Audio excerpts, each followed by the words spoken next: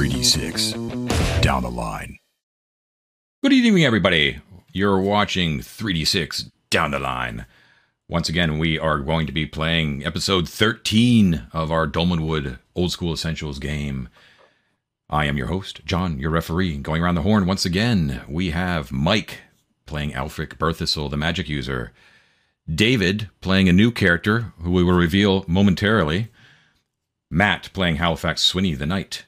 And Ted playing Argus Dreger, the fighter. All right, so tragedy struck last episode, as we all know, when Snell Mudclump, the character that was formerly played by David, passed away in an act of real bravery and heroism, which was pretty cool. Literally saved the party by drawing away these dire wolves that were native to the fairy realm of Phrygia, right when they are on the cusp of escaping through the portal back to the mortal world with the now mortal Princess Snowfall at Dusk and Sir Chide back into the mortal realm.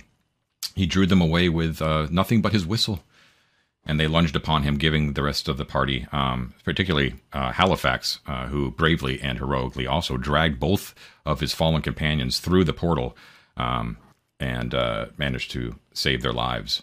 So Snell, R.I.P., he was a great character, and we will miss him. And David will have to remain silent for the time being as we that might be the greatest challenge. Yeah, that's right. That's right. True. I will haunt you as Snell's ghost. Don't you doubt it. Until the new character arrives, the ghost is present. Okay, so I just want to go over quick logistics things of business first, and then you guys can get to talking about what's going on. So the present situation is that you have all collapsed on the other side of the portal. So you are through those floating candles. You are upon the base level of those pristine steps, looking up towards the circular chamber where the blindfolded statue, where the previously blindfolded statue of Princess Snowfall at Dusk was. Right. So there's basically like a whole bunch of you just sort of sprawled across those steps. You've got two unconscious bodies, Alfric and Argus. Halifax, you are winded and breathing heavily. Sir Chide and Lady Snowfall are both sort of like in each other's arms, just sort of like on the ground, sitting and just looking at those bodies in shock and just sort of looking around them as well and just sort of trying to get their bearings. And there's so much has happened to them, both physically and metaphysically and temporarily. Is that a word? Like in the context I mean it as? And temporarily, yeah. That they're just sort of out of it, pretty much. Okay. So we are literally the only person playing right now is Matt. All right. So here's the status. Okay, I've got some stuff. Let me tell you what bothers me about these guys. Get it off your chest. It's just a one-on-one session. Some stuff to get off my chest, man. How do you feel about the campaign so far, Matt? Well, let's see. Players leave a little more to be desired. Anyways, it is the 23rd of Limewald. We can't forget that. What we didn't do, unless Ted, you can gainsay me on this, is that because it turned over to be the 23rd while you were in the dungeon, we never rolled for weather. So don't let me forget that should you guys escape out in there, we do need to find out what the weather is like on the 23rd. I'm a little concerned about your use of the word escape. Yeah. Remove yourself. Yeah. So let's just go down the line with statuses real quick. Argus, you are suffering from the Brewmaster's Balsam side effect right now and suffering from -2 to AC and saves until you get a night's rest. Yes. However, you are concussed until for an unknown amount of days, which means that you, as you know, and as you've had to remind me, you are always act last in initiative because you're just sort of messed up in the head. And just cosmetically, your jaw is completely jacked from having a wolf close its jaws over your helmet and crush it into your where your mandible met your skull case. But no mechanical effects, but you just might want to role play that you're sort of jacked like that. Well, you said I had a -1 charisma. Did I actually? Did I give? Yeah, his mandible was like just. Oh, we did roll for that. It actually did happen on the death and mismemberment table, right? And that's how I interpreted it. Okay, well, thanks for being honest, Ted, because I completely forgot. Yeah. I've already knocked it off my character sheet. Okay, because that's just what he needed was more suck. It gives it so much flavor. All right. He's the most deliciously flavorful character, I guess. But he is, yes. In retrospect, we probably would have all been better served if I'd let Argus die and Snell got out of the Phrygia. But Not at all. thanks, man. We would lose our favorite joke. Exactly. Would anyone really tune in? It could be. Anyway. All right. As far as the 23rd of Limewald thing goes, John. So it tripped over it must still be nighttime then, because unless we were in Phrygia way longer than we realized. Well, you don't. To be honest, you actually don't know what day it is. You're assuming that it's the 23rd of Limewald, but you stayed. Fine. You rested for 8 hours or whatever. In the tomb. We never did. We didn't. That's why I still have a -2 from the balsam. We never got to sleep. We decided to go exploring, John, and then I jumped down. You're right. Yolo crap. Yeah. Okay. Ruined my nap. Elfric. Right. Yeah. So did we have weather for the 23rd? Because I don't have anything written down. Oh yeah. Let me find it. The 23rd. Hold on. I'm nearly there. A while back. Yeah. 23rd of Limewald is good weather. Just good weather. I have good weather. I think Mike rolled a 7 as it happens. Weird. So okay. That's fine. If it's, I mean, depending on how long, the fairy time distillation thing is, maybe it's the next day, maybe it's the middle of the night. I don't know. But it was good weather when we came into the tomb in the morning of the 23rd. Got it. Okay, cool. So I got it written down, no problem at all. But you haven't been outside in a while. So that's Argus. Alfric, you are, and Argus is also unconscious.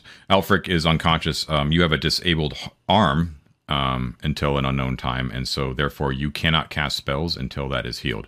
But the good thing is that the arm isn't mangled. In other words, like completely gone forever, or so once you actually get through that amount of time, you will be able to recover completely. But until such time, you may not cast spells. Halifax, I've only ever cast one spell ever anyway. Halifax, I should have mentioned this back whenever you actually gave the ring to Princess Snowfall at Dusk. But the moment that you actually put it on her finger, you would have felt a great burden lifted off of you, as your quest, your compelled quest, was fulfilled in that moment, where you brought the ring to her and gave it to her. So that has been lifted off of you, and ever since you attempted your escape from Phrygia, that has been gone. So your free will has been restored, or at least the penalty for exacting your free will has been removed. Are you still all moony-eyed over her and depressed about Sir Chide and all that stuff? Or did that go away with the spell? That's up to you, Matt. Yeah. You know what? Yeah, he feels a little used right now. A little bit. Fair enough. Oh no. Halifax on the rebound. Keep him out of the court. Antler. He's going to meet someone horrible for him. There's going to be some bad carousing back at Broodwar. Oh my God. That's what got him in trouble in the first place. I know, but he's not going to learn that lesson. You got to jump right back on the horse, man. He's looking for sweatpants and a big thing of Haagen-Dazs. Right. I can see it now. Also know this it's amazing. The hell. Okay. And then lastly, last thing before we get going, you guys can start discussing is I just want to check real quick. I believe that both Argus and Halifax are Sans armor and shield and helms, right? Everything got broken? Yes. Everything that you had is gone, right? Okay, so you have no protection against critical hits except for your just normal AC. Well, actually, technically my helmet did not absorb a critical hit. Oh, that's what I want to know. So it did. Yeah, I just happened to receive a head wound.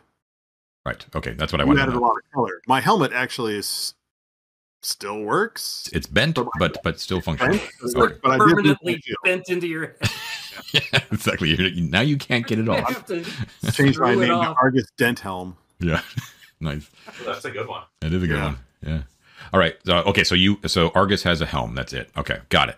Also, last time I remember Mike, and I just realized this from our discussion at Discord today, that Mike, last session you were making jokes sort of about having an AC of 9 and 4 hit points in, and I know it's not much of a difference and it's still kind of funny, but for ascending armor class OSE, the base AC is actually 10.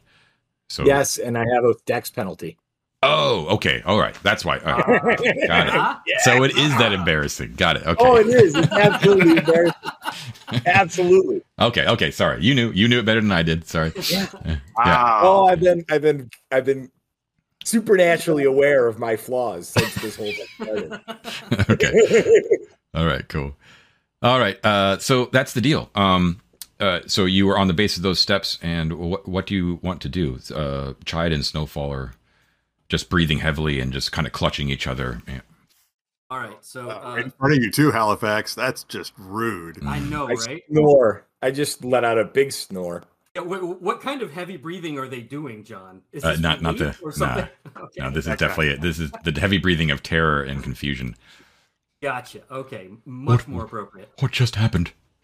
Is Snell coming through? Where's Snell? He won't be. It was only through his grave sacrifice that we were able to make it ourselves. And he bows his head. Snowfall sort of sheds a tear a little bit, and he said, "We will, as I said before we left, we will sing his name for all the ages. May he be at peace next to the Lord." Now let's see what we can do with these two. And Halifax starts kind of doing like mental, triage, trying to figure out like both of these guys are on, looking really bad. Mm-hmm. The place where his head goes is who is going to be the most likely to help us get out of here, right? And I have 2 arms. he does notice the 2 arms. Yes. And he Point, does Argus. remember. He remembers 2 things. One, that when Argus is healthy, he's actually pretty strong. Like he can carry himself, but he's also super frail. More frail. I can't remember why that is. Oh, Jesus. Oh. Oh, thank you for. I didn't. Yeah, that's rough. Oh. And that sleeping outside for him could just kill him. So he's going to use he's already suffering from penalties already from using this balm that seems to be like temporarily boistering him up, but also at the same time you can see it's just like also like he's becoming dependent on it. But why the hell not? He's used two applications of this stuff on him already. He thinks, I'm going to apply this stuff on there, and his stand back. I can help a little bit here, and he'll smear some of the black goo. The black goo, Sure. On Argus to see if he can bring him back up. How much is that heal again? I think it's 1d4, isn't it? 1d4, baby. So let's see how I do. So far, I think I've only rolled ones. Yeah, ones and twos. It's not been hugely It great. hasn't been good, but this time I'm going to do well. Here we go. Up 3. Nice. Okay. That is better than either a 1 or a 2. So I'm at 3 hit points, and I'm jumping up and down like a total maniac, vibrating with the power of what is this, beer paste of some kind? I don't know. I'm not seeing you on Owlbear, Matt. Oh, do I? I need to uncheck your world thing. Oh, there it is. Yeah, I think you've been named as Lamia, which I think is the default to naming you like a monster. Oh, okay. There it is. By the way, yes, I see it now. Great. So 3 hit points. So that I think there's 3 doses in each one of those jars. So that glass jar can now be tossed, basically. Glass jar, man. That can be useful. Keep it. Yep, sure. All right. Well, I still have a 3-dose set for when someone else falls over and needs to be balmed. So are you now conscious? I don't think I understand. I thought we couldn't be conscious again, John. You can. You if you have fatal wounds, then any sort of healing will heal those fatal wounds first before it heals any hit points. But once you're just unconscious and stable, then you can get healing as normal. So, which is what you could potentially throw one wafer at me or like whatever, and then I can actually walk around and carry myself around. That's correct. Instead of you having me drag me around the dungeon. Mm-hmm. Or we can just drag her out of the dungeon. we can just drag you around the dungeon, because the other thing Halifax is thinking, like, you know what? I think we need to rest and recuperate in here before we go back outside, because he knows it's at least, they're going to have to camp out at least one time between here and getting back home. And getting you guys healed up one night, which I think we can do in this dungeon. Sir Chide knows this place. We can go retreat back into the tomb where he was. Yeah. Which seemed safe and secure with the door. We can have our nap like we were planning on doing before. You should check with Sir Chide and see if he does remember the dungeon. Yeah, well, you're discussing it right now with Argus, and Argus is Argus. You wake up and you're you're just like, oh, and you can see that all color has basically drained out of his face. What you can see of it through his crushed helm, and you're really not feeling good inside at all, Argus. Like, you'd rather sort of be asleep, not only because of the pain in your jaw, but the effect of the Brewmaster's Balsam in your system is so strong now. You're at a -3 AC and -3 to saves. Like, that's like really poor. That, and I talk like this now. and you're concussed, right? So you're just basically staggering around, like unable to defend yourself, basically. But that's how I would interpret a -3 to AC. Yes. Okay. But Sir Chide like claps you on the back a little bit and kind of helps you up, and Snowfall kind of clasps your hands between you. She said, "It is so good to see that you are well as you can be, Master Drager." And Sir Chide is sort of looking around, and he's like, we are still within my tomb, are we not?" Yeah. We are. We're down the steps. He sort of walks towards the statue that's in the corner, and he says, he turns towards Princess Snowfall. "This is my lady here. They have erected statues to honor her here. And he turns towards you, Halifax. Was this in the intervening years?" It must have been. We don't know when these things were put up, but I can. Strangely, they had this blindfold on the statue, and he kind of takes it out and shows it. I don't know why. Maybe they thought they did want her looking down and seeing the fairy realm that was down the stairs. I don't understand. He looks at the underside. He sees like the revelators, and these were men of the church who did this. They were not. It's not surprising they were not friends of the fairy. And he looks over at his now mortal wife, and she has since quietly sort of walked by, past all of you, and walked up to the statue, and she's sort of just looking up at herself, with a great sadness in her eyes, the same sort of sadness that you saw whenever she was wished into being separated from her father and being turned mortal.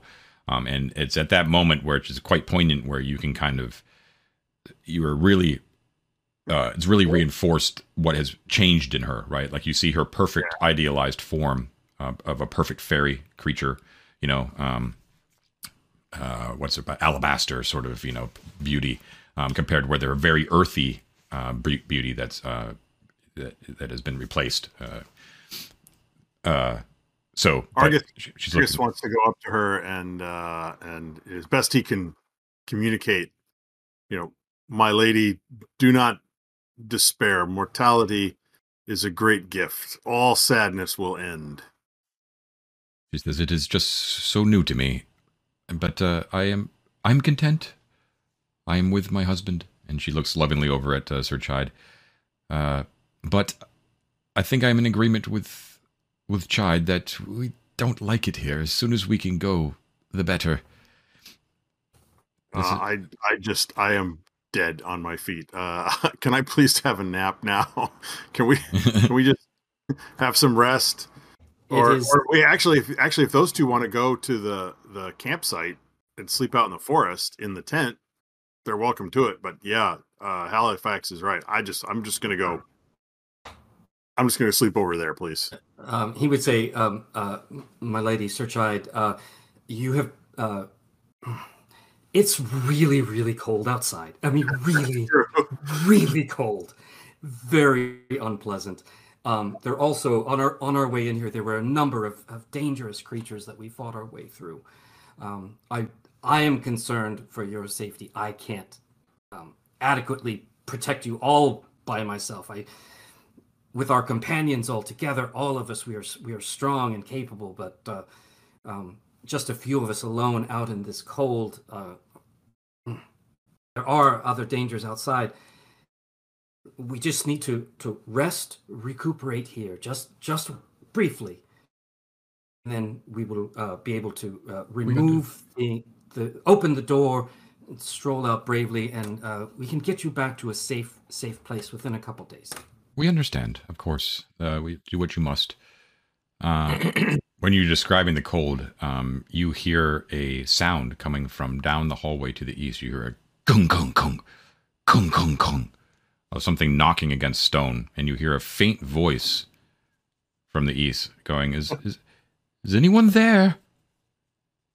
On the does it sound like it's knocking on the stone door to the entrance? The doorway to the east, yeah. Indeed, yeah. I'm like, oh, this head injury is I'm hearing voices now, man. Well, Chide and Snowfall turn towards it. Yeah, It appears that someone might be suffering out there in the cold as we speak. Head injury so bad other people can hear my voices. This is terrible. Halifax is also thinking, hey, maybe we get some more help with this door. Yeah, so he says, come this way. The entrance is over here. I don't know if you would remember the entrance to your own tomb. I don't think it works that way. We haven't woken up Alpha, have we? I don't think. No, we haven't. Let's not leave him on the stairs. Yeah, okay. We'll carry him up. We'll fireman carry him up the stairs. I don't know why you guys don't just give me a wafer and then I can walk around. Comedy, yeah. Like a sack of... Those wafers are valuable, man. And you ain't worth it. That's right. We can weekend at Bernie's this. Don't worry. We'll just move your mouth when it's time to meet people. All right. So what are you doing? Are you? Yeah. So I will go up to the door. Is the voice coming from up the stairs? Like if I come around? It is. Yeah. Yeah. And you hear like a banging on. Like you hear like a. It's terrible. Don't open it. Wait, does it sound like a monster? No. It sounds like please kill him. I take out my sword. I'm trying to be as neutral as possible because I don't know how David wants to betray him, but it's obviously like someone in distress outside who is attempting to get in. Yeah, if there's a crack in the door, I stab through the door. All right, roll him up, David. New character. No, he'll call out. Who's there? Who's outside? You hear it faintly out there, David. What a wayward servant of the Lord, ever present and kindly. And you? Would you open these doors and let me into the warmth? I'm afraid I have lost my way and found myself in quite the curious place. Oh, man, the church? We should let him in, Halifax. We should. Whenever you're chilly outside, you definitely go knock on the doors of tombs to find it. Yeah. That's what I do. Here's a nice burial mound. Maybe there's room inside for me. Long-term accommodations available. Could you hurry, please? I'm afraid St. Apthius isn't here to help me weather this chilled air. The saints are with us at their own capricious desire. Saint Sedge will definitely help. Come on, Halifax. Let's see if we can rupture something else in my head trying to open this door. All right, so he'll call out. Okay, we're gonna need your help rolling the door aside. It's very heavy. And Sir Chide, please help as well. Guys, use my staff as a wedge. Sorry. No, I got my shovel. I'll use that. But yeah, we also have we tried this before, so I think the iron spikes that we had kind of wedged into because Snell and Halifax tried to open it, just the two of them. Yeah, but we didn't have enough strength to do it. Right. But we had like a wedge and stuff. Like we had a whole setup. So we're going to try it again, and he'll show them. Okay, we got these little, wedge points. Okay. So try. Can you help here? Can you help here? Argus. Okay. All right. Argus, what's your strength bonus? Whoa, I don't get one. And Halifax, what is yours? I'm only a fighter that has a strength of 10. I have a +1. If I was awake, you'd have a +1. Oh, jeez. Damn it. I picked the wrong one. Not with that half an arm you got there. Willem, do you have a strength bonus? I have a plus. Wait, did you ask me? Yeah. Yes. +1. Okay. And what are you using in addition to that? The shovel and iron spike. Yeah. Okay. Yeah, we have some spikes drove in for leverage and also a shovel, he said. All right. So you notice that Sir Chide, now that he is completely mortal, you realize this too whenever he was just a shade as well, that he's aged, right? He's not in his prime anymore, but he still does have some corded strength in those old muscles. So he gets right beside you, Halifax, and grips underneath the stone and pushes with all of his might, along with you and Argus. Gwillem on the other side does so as well, and using the leverage of the staff and whatnot, you slowly, and this takes like a long time, like about like a turn or so, like you actually like slowly pull it aside. The cold air from outside whips in, right? It just and it immediately reminds you of where you were just about 10 minutes ago, right? Back in Phrygia. You see a shiver go through Sir Chide, and the light of day shines forth onto you, of normal everyday sunlight, sort of some strange sort of unlight like in Phrygia, and silhouetted against it is a dark form. Slowly your eyes adjust in the bright light, and a form emerges, and it is Gwillem. And what do they see, David? I think they see, at first blush, since I rolled a head poised upon an elegant neck, I think he's probably a fairly lithe, tall figure who has prominent scarring across his face. You might, if any of them are could recognize plague scars, it would be fairly obvious, I think, what the source of that is. And they also, I think, cover his arms. But very notably, he doesn't appear ashamed of them. They aren't hidden or anything like that. I think it is worn pride. And he has a very, what else would I say? I think given his 17 charisma, there is a unnatural brightness to his eyes. He's sort of unblinking. Not in like a sinister way, but when he speaks to you, when he looks at you, it's sort of just, you're sort of like pulled in, I think, to his gaze. Now he has the usual monk's robes and tonsured head. Is that correct? Of course. Yeah. Right on. Why wouldn't he? Although I think, well, yeah. The all-important question: facial hair, any? I think no facial hair, since Snell had facial hair. And I think, interesting. Maybe this gets a little too whatever. It doesn't matter. Let's say the scarring sort of has all but removed one of his eyebrows, as he has sort of like a scar across sort of his forehead like this. Does he have like patches of missing hair too, where the scar? Yeah, maybe there's a couple. Maybe there's like a little bit, where it's sort of like gone up his forehead like this from like. What did you say your charisma was? 17. All in the eyes, baby. It's all in the eyes. Baby. I'm telling you, you look. It is as if a light emanates from them. One might say. The light of zealotry. Yeah, exactly. The light is Saint Fogarty is just really just beaming through those. Nice. And you scars look good, baby. And you're wielding a staff, correct? Yeah, I have like a regular staff. Okay. And I assume too that it would be the case that you would be basically bundled in some sort of cold weather clothing as well, on top of your robes. But the breath is steaming in front of him as you see. I guess probably his eyes first would be what you're drawn to first. Just so real quick, just like real brief background for you, Willem, is that you're wandering fire, whatever, and out here in the cold, got lost, whatever. You found either the footprints or you actually found their actual camp and thinking that where there's recent footprints, there's probably people who are also looking for warmth. You followed those footprints, and lo and behold, you came upon this strange ring of stones and this tomb. You got a little bit worried when you saw that the footprints led all around, but seemed to have gone into that slimy hole, which there are the rotting corpses of some really disgusting things outside. And you were like, I'm not going in that way. let's try the front door. And you were surprised to see that no one seem to have approached that or stayed very long at all. And so you began knocking on the door. And that's it. Okay. I Come thought in. that. Yeah, come in, friend. Come in. It's cold out there. It's warm. It's warmer in here. Come.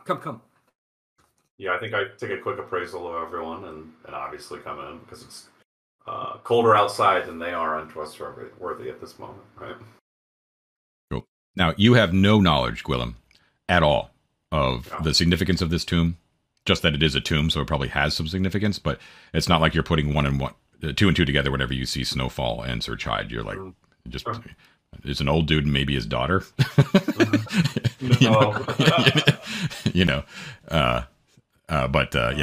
But you do see that it's fairly obvious that everyone has been through some recent shit in a big way, right? Like Halifax is the only one that's actually looking healthy at all. And then you actually, when you're taken down, you see the body of Elfric there, who was definitely looking at you just with that look at his friends. We've propped him up like Weekend at Bernie's. I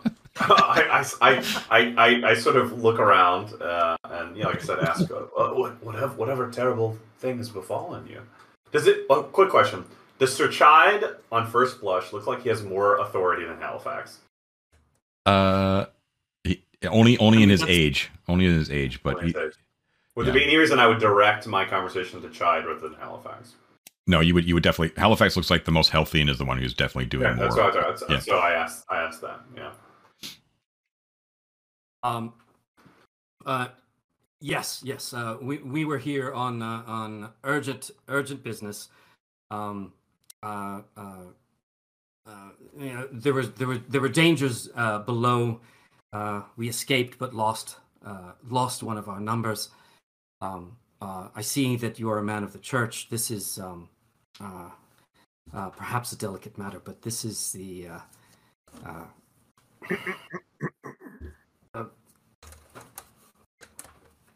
what? We didn't kill anyone. I'm not going to kill him. He's of the church. Ixnay on the Airy Fae. Yes, but this is. I know this may be difficult to believe, but this is Sir Chide himself. We have through adventure and bravery and good luck, been able to restore him to life, along with his lady love here. John. Yeah. Would I know Sir Chide does? You would have heard the vaguest of legends, you know. Okay. So oh yes, Sir Chide. I kind of walk over friendly. I'm not like mocking, right? But I'm sort of like I put a sort of like a gentle hand on Sir Chide's shoulder, and I say, "Under the one true God, we all walk a grand path, do we not?" Clear that I don't really believe he's Sir Chide, but I believe that he believes he's Sir Chide. You know what I mean? Sure. He smiles, and he's wise enough to sort of pick up on what you're throwing out there too. So he kind of looks at you with sort of a condescending smile as well, and he kind of clasps shoulders with you as well, and he says, "I too am a little bit overwhelmed by the situation, my son, and I do understand your reticence to believe Master Swinny's tale. But the truth or fiction of it is now no longer at issue. We have more pressing matters at hand." But he turns to both Argus and Halifax and he says, "Your friend here, we need everyone we can, every able-bodied we can to get out of here. Correct? We want to take everyone out and back to civilization. Yet there he lies. I would love to adventure deeper into this mysterious tomb I've just now entered. What say you, friends? Argus looks down on poor Alfric and feels his jaw in the extreme pain, and it's like, well, Alfric is probably better off sleeping through this pain, but let's wake him up. Come on. What's one more wafer? If something happens, it'd be better if he could run than us carrying him. Wafer? You know he would agree. What know the wafer do for his condition? With the spirit right now, and I guarantee he would agree with this statement. On a meta level, I just want Mike to be part of the game. I see. I just want to point out that again, this is a very strange thing I walked into. Yeah. In front of me, Argus, giant dent in his helmet, and like this distended jaw, is suggesting that we're gonna just give a wafer to a corpse on the ground. Argus, a wafer? How will a wafer help your poor companion? Observe the power of the great one. He'll get down on his knees next to Elfric with the prayer book. He'll open it up to a good passage about healing and the power of faith, and he'll put a wafer in Elfric's mouth, and he'll read the prayer aloud. And lo and behold, whoop! Up he pops. Up he pops. I sit up, I scream in pain, and I go, "Dogs! There's dogs everywhere!" I told you not to do that. It was better before. It is well. Be praised. Wow. His arm is at an unnatural angle. Gwillem, the first thing you also noticed too was whenever Argus pulled the spell book out of his, the prayer book out of his pack, is the exquisite workmanship, the gold leaf paper and all the gold leaf sheets of paper and everything. Yeah, I think I have an immediate curiosity about the Peleatic text in front of me, essentially, right? As well as these divine wafers, Oh my! In the true spirit of, is it Asaya? Asaya, yeah. How do you pronounce it? It is Asaya. Mm-hmm. I just need a second, guys. I'll be right back. Sure thing. Sure. A miracle is before us. Please, may I see that text? I would ask Argus if you were here. Mm-hmm. Just out of curiosity, knowing that like I speak, right? Not scripture, liturgic, right? So I might be able to actually. Didn't you say this was? I don't know. Was this in common? I vaguely remember us not being able to read. It was actually like a version of the Vulgate, which a condensed version of the Vulgate. So it was written in Old Woldish because that's when it was made, but it was written for the common people. It was a prayer book, right? So it was something that someone could just carry around or would sit in the pews, sort of thing. Okay. Yeah, I don't think we've shown you the scroll yet because we also scroll have is something completely different. Yes. Yeah. Okay. Please, may I look at that? What a lovely devotional. It's all right. You can let him see the book. Paging through it, you see that it is definitely something that is made for the common man, but is also so exquisitely valuable that it was, it's more of something that would have been not handed out to the common person. It would have been kept in the back in the sacristy. As a friar, I guess I could determine this on my own. I think as sort of like a friar who would be more of a man of the people, I think I would both be impressed by this and kind of maybe find it moderately vulgar in its opulence. Is that fair? Yes, that's true. Right? This would be. Okay, interesting. Yes, I prefer a truer, a more humble deliverance. I want to observe him. I want to observe him and see if he actually seems to be able to read the text. A lot of friars couldn't. It's written in Old Woldish, so it can be pretty much interpreted by most of you. The general gist of things. Did you actually take liturgical as a language, Willem? I start with Woldish, liturgical, and an alignment language as my languages. Okay, great. Then if I understood correctly. So yeah. Cool. Yeah. Right. Okay. So. Also, whether it's worth saying now or not, in addition to the things we rolled, I also. Is it okay if I purchase a couple items and just say I have them on my person? Yeah. Legit? Yeah. So I have cooking pots, because obviously I have cooking pots. I'm a friar. And also, I bought a whistle because how could I not buy a whistle nice. in honor of dear Snell? Piece of advice for you here, though, David. Put this one on a string around your neck so you don't have to drop weapons. Well, this is you read my mind, by the way, which is that I wanted to have it on a string around my neck now. So yes, okay, exactly. Cool. So, I guess Princess Snowfall says, "Is there a place in mind where we should bed down for the night?" Then I'm curious to see what's in Chide's tomb right now. Actually, Yeah. Can I just ask too? We have the floating parents coming to crash the party. Do we need that? The floating what? Oh, that's true. Oh boy, Who's asking that? Come on, Chide.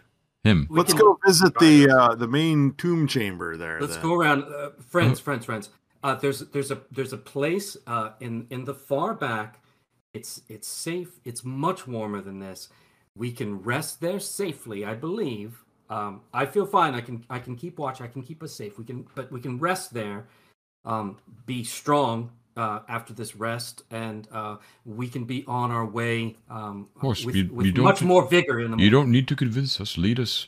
But as you're sort of like leading them along the path, he's like looking back. But what did the magic user say about floating parents? Oh, never mind about that. They all right then. Snowfall's like, come along, dear. I've seen things, man. Yeah, I would like to poke my eye in there and see if the rift has closed, though. The slime rift. The slime rift, yeah. Like you open the double doors, and you can see that the rift is still there. The slime is still pouring through. Okay. And you see that our coffin. Yeah, what happened to our makeshift coffin plug thing that we made? The coffin is still floating up there. You didn't do anything to the skeletons, right? They're still around. Right. Right. Yeah. So they're still dancing, and when you poke your head in, they're like, "Come, join us." They say. No, we're good right now. We're good. All right. Yeah, I'll close those up again and just keep going. Okay. I'm in shock. So remember, this is the key. You got to put yourself in Chide's. First of all, you know that Snowfall doesn't know anything about this place. Chide, however, though, when you met him, was in his tomb, sealed away. Yeah. Right behind his hounds. Right. And he could not leave that chamber as long as the ring was, not with him. So he has no knowledge of what has sprung up around him. He doesn't know anything about his family being there, what has happened to his mother and father, that sort of thing. So you kind of have to be a little bit careful about what you mention, unless you're prepared for his reaction. Does he remember meeting us when he was a ghost, or is he just like he remembers? Yep. He remembers. He remembers. We did talk about the parents. That's why I mentioned it. You mentioned the parents, okay? Yeah. We did, but that's why I said that I just poked my eye. Like I didn't open. No, I know. Yeah, I'm just talking about his general reaction to hearing about the parents. Yeah. All right. Yeah. All right. So where do you bed down? Yeah. So we want to go back around through the chamber with the mirror that's turned around, through the statuary hall and around up to the top, and then go through the Chater and Flager door. We say the password again to open that door, and actually in the room with the painting and the so you actually want to rest in his tomb? Yeah. Really? There's a door there that we can close. There weren't any signs of the worms digging through the floor or anything. At least there weren't before. So Sir Chide he looks with a sad smile at the two statues of his dogs as you pass by it. He looks in wonder at the once mold-covered mural that had depictions of him. He's looking at the mosaic that had a depiction of him, and he's just sort of flabbergasted about, all these apparent legends that have sprung up around him. You know what I mean? It's just he's kind of faced with his own fame that he wasn't really tuned into the fact that he had, right? Snowfall at Dusk is also likewise impressed, but they understand the circumstances, so they will go into the tomb with you. However, this is the place where he was you know what I mean? It's a very odd situation. I mean, he's looking at his own grave, right? Should we not sleep in the room with the dogs rather than going to the tomb? There's no door. It'll be closed. The skeletons go through there too. Like they loop around through there on that big circuit because they go into this like the statuary hall, so they have to go through that door. They're fine with it. Also, they're okay. I mean, he's just uncomfortable. That's all. It seems mean. I'm just saying, it seems mean. I mean, he's at least knows the place. You know, it's familiar to him. I would think he'd be okay with it as long as he's not okay with it, but he's willing to do it. It's fine. He's just uncomfortable. That's all. But he's a polite man, and he's not going to fight you on it. Are there bones in his coffin? Yeah. That's where Alfred looted his bracelets off of. You know, but he knows that he knows that you did that. He allowed you to do that. You know, right? But it didn't disappear when he was. No. Yeah. Yeah. Oh, that's tricky. Yeah. Okay, so. Yeah, yeah, so his body is still there, so it's kind of a weird thing, like what's actually going on. Okay. So there is once again, you can bed down. There is a hanging portrait here. Once again, Snowfall Dust stares at herself. Even more lifelike portrait of herself painted, standing amidst a stone circle, which is very similar to the stones that are outside the tomb. Yeah. She goes, I do not remember this. It was an artistic interpretation, my dear, not meant to reflect anything you actually did. And there are 4-foot tall silver candlesticks that are tarnished. Did I say two before? What did I say before? I think 16 is the number. 16, yeah. We'll say four silver candlesticks. They are tarnished and blotchy, but look like they would be be worth quite a lot if they were cleaned up. Mm-hmm. So, you sleep, correct? I think it'd be more accurate to say Argus passes out. Right. Okay. So everyone, mark off a ration. Is there anything to burn in here for a campfire and all the rest of that? Can we? There's no place for the smoke to get out. No ventilation. We talked about that before. We okay. Suffocate. So, did everyone mark off a ration? I'm working on it. Yeah.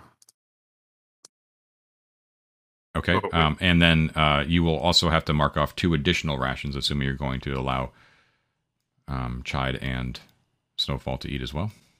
I'm down to 4 guys, so I will gladly feed both of them. Okay. Let me. I'll do 1, and you can do 1. Okay, fine. Great, and can I take the -3 off my character now? Yes. In the morning, you wake up you wake up undisturbed. You all pass out like the dead. The only ones who don't really have a great sleep is Snowfall and Chide. But you wake up and you feel mightily refreshed from a good night's sleep in this very morbid place. Do I get a hit point back? Yes. So everyone gains a hit point. Ted, all of your penalties, your -3 stuff is all gone. Okay. Yeah, and everyone gains a hit point. Can I take Argus and Halifax aside real quick while we're doing this? Yeah. And before we settle down for the night and type thing and be like, I feel some responsibility for these 2 people. Yeah. We can't very well turn them out into the world without a penny or a farthing while we loot their tomb. I was thinking the same thing. Like those dresses, I don't think we can sell them. I think they're hers, right? I mean, they're hers, and like that kind of stuff. But I mean, they could also sell them. People can cut them up for the silk or whatever. But I guess my point is let's get back to town, right? We figure out what we've got, and then we should break them off like an amount so that they can go and start and have a life, right? Like, well, I completely agree, and I've been thinking about this. I think that I would like to extend an offer for them to live at House Harrimore, where they would be safe, they would be well taken care of, they would be revered, and way safer than back at Castle Brackenwold. Exactly. Not that's my business because my character knows nothing about this, but yeah. Is their identity something you actually want to be known? I think that kind of defeats the purpose of what we just did, because everyone will be on them immediately, and they won't have the freedom that we gave them the wish for. And it may instigate conflict. Right. I know that's a meta combo, but like that seems hyper dangerous to me. Yeah, it's legit. I think they need anonymity, but I think she needs to remain anonymous for sure. Yeah, but he might want to too, Ted. What's that? He might want to as well. Absolutely. Yeah, he might want to. Which is, that's a choice. But I'm just saying is we should break off like a portion of like whatever we get. Like we're talking about like packing up his candlesticks and all the rest of the stuff that's adorning his tomb. And I'm like, well, let's ask. Yeah. We're gonna set them. No, completely agree. Yeah. Let's you guys got to start over in life. You don't want to live here. Let's take all this stuff. We can sell it in town. Give you some money. You guys can start out again. Not as penniless vagabonds. What do you say? That is let's have that conversation with them. That was hypothetical, John. We haven't actually asked. Okay, you're still discussing. Okay. But we're going to now, John. Would House Harrimore would its history have gone back that far? Would he recognize that name at all? It's a very old name, yeah. Okay. But maybe they just want to live in Prigwort, Matt. I mean, we can offer that to them, but I mean, let's have a conversation with them real quick about, hey, we're going to take all this stuff out of your tomb, but this should be the bride price for you to go forth and set. It's not doing anyone any good here. Let's get it back to town. We'll sell it all off. You guys will get the money so that you can go and lead your life. And while we're walking with them, or assuming that we make it to town and we're not eaten by kobolds, but while we're walking to town, we can tell them like Brackenwald, Harrowmore, Prigwort. These are the things that we know. If he's like a noble, the only thing he knows how to do is probably fight, right? So he's probably just going to be like a guard or a mercenary or something anyway. Or I don't know, maybe he's going to go beat up. You could just ask him. Yeah, let's just ask him. You could actually have the conversation with him instead of talking about what the conversation will be about. Halifax definitely would. Like, the way I see it, Halifax wants to pick this guy's brain. He's a hero to him.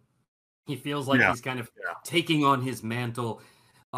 So that night, I think it's going to be hard for him to let him sleep. But in the morning when they wake up, as we've discussed, I feel such a responsibility for you, and I want you and our lady here to have the very best of life. I want to set you up as best we can. We're going to take the trappings of this tomb. We're going to sell them. And we're going to, as whatever you wish, I can set you up. I'm a proud member of House Harrimore. We could set you up there, Prigwort, whatever you wish, wherever you wish to make your desire. Where are you actually from, Sir Chide? It's so long ago now, but the name Harrowmore I remember. That is a very generous offer, Master Swinny, and we will gladly accept your generosity to help us get back on our feet in this new world. But to hear that House Harrimore still exists is a good thing. These old bones now aren't going to be as effective as they once were, but I do remember that I liked dogs back in the day. I loved my hounds,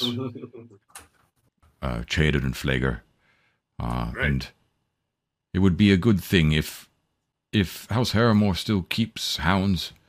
Perhaps I could enter into service in some sort of capacity in that manner. That would be a quiet, good life, I think, which is all I require, that I and my wife require. I will do everything in my power to set you up as such. That sounds like a noble and peaceful life for you.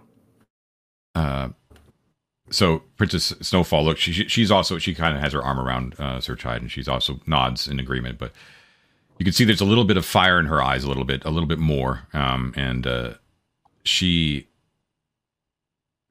fine with that. But what she's worried about, she says, I still harbor a fear though of my father, and I myself know about his lingering. More than anyone here, understand my father and what his desires are, and that his thirst for vengeance and for dominion over Dolmenwood has never lessened. And I know that, of course, just by the mere fact that he has not returned and that you do not speak of him, as if he still holds dominion here, that the banishment has remained in effect. But I, for one, would like to know how strong that ward actually is, to know that just steps away from my prison was a portal to the mortal realm, which, albeit probably was not accessible by my own kin, or what were once my kin, is still disturbing. It would be... I too desire just a quiet life with my husband. I desire no adventure. But these are answers that are worth seeking. And I can think, of course, no one better. I don't know anybody else than to ask you. You have your own lives to live, of course, but you are men of that seek things out, that seek answers. And if this is one of the great problems of our time, this is one of the great issues that you may be facing in the present time, is how strong that ward is and what the nature of it is.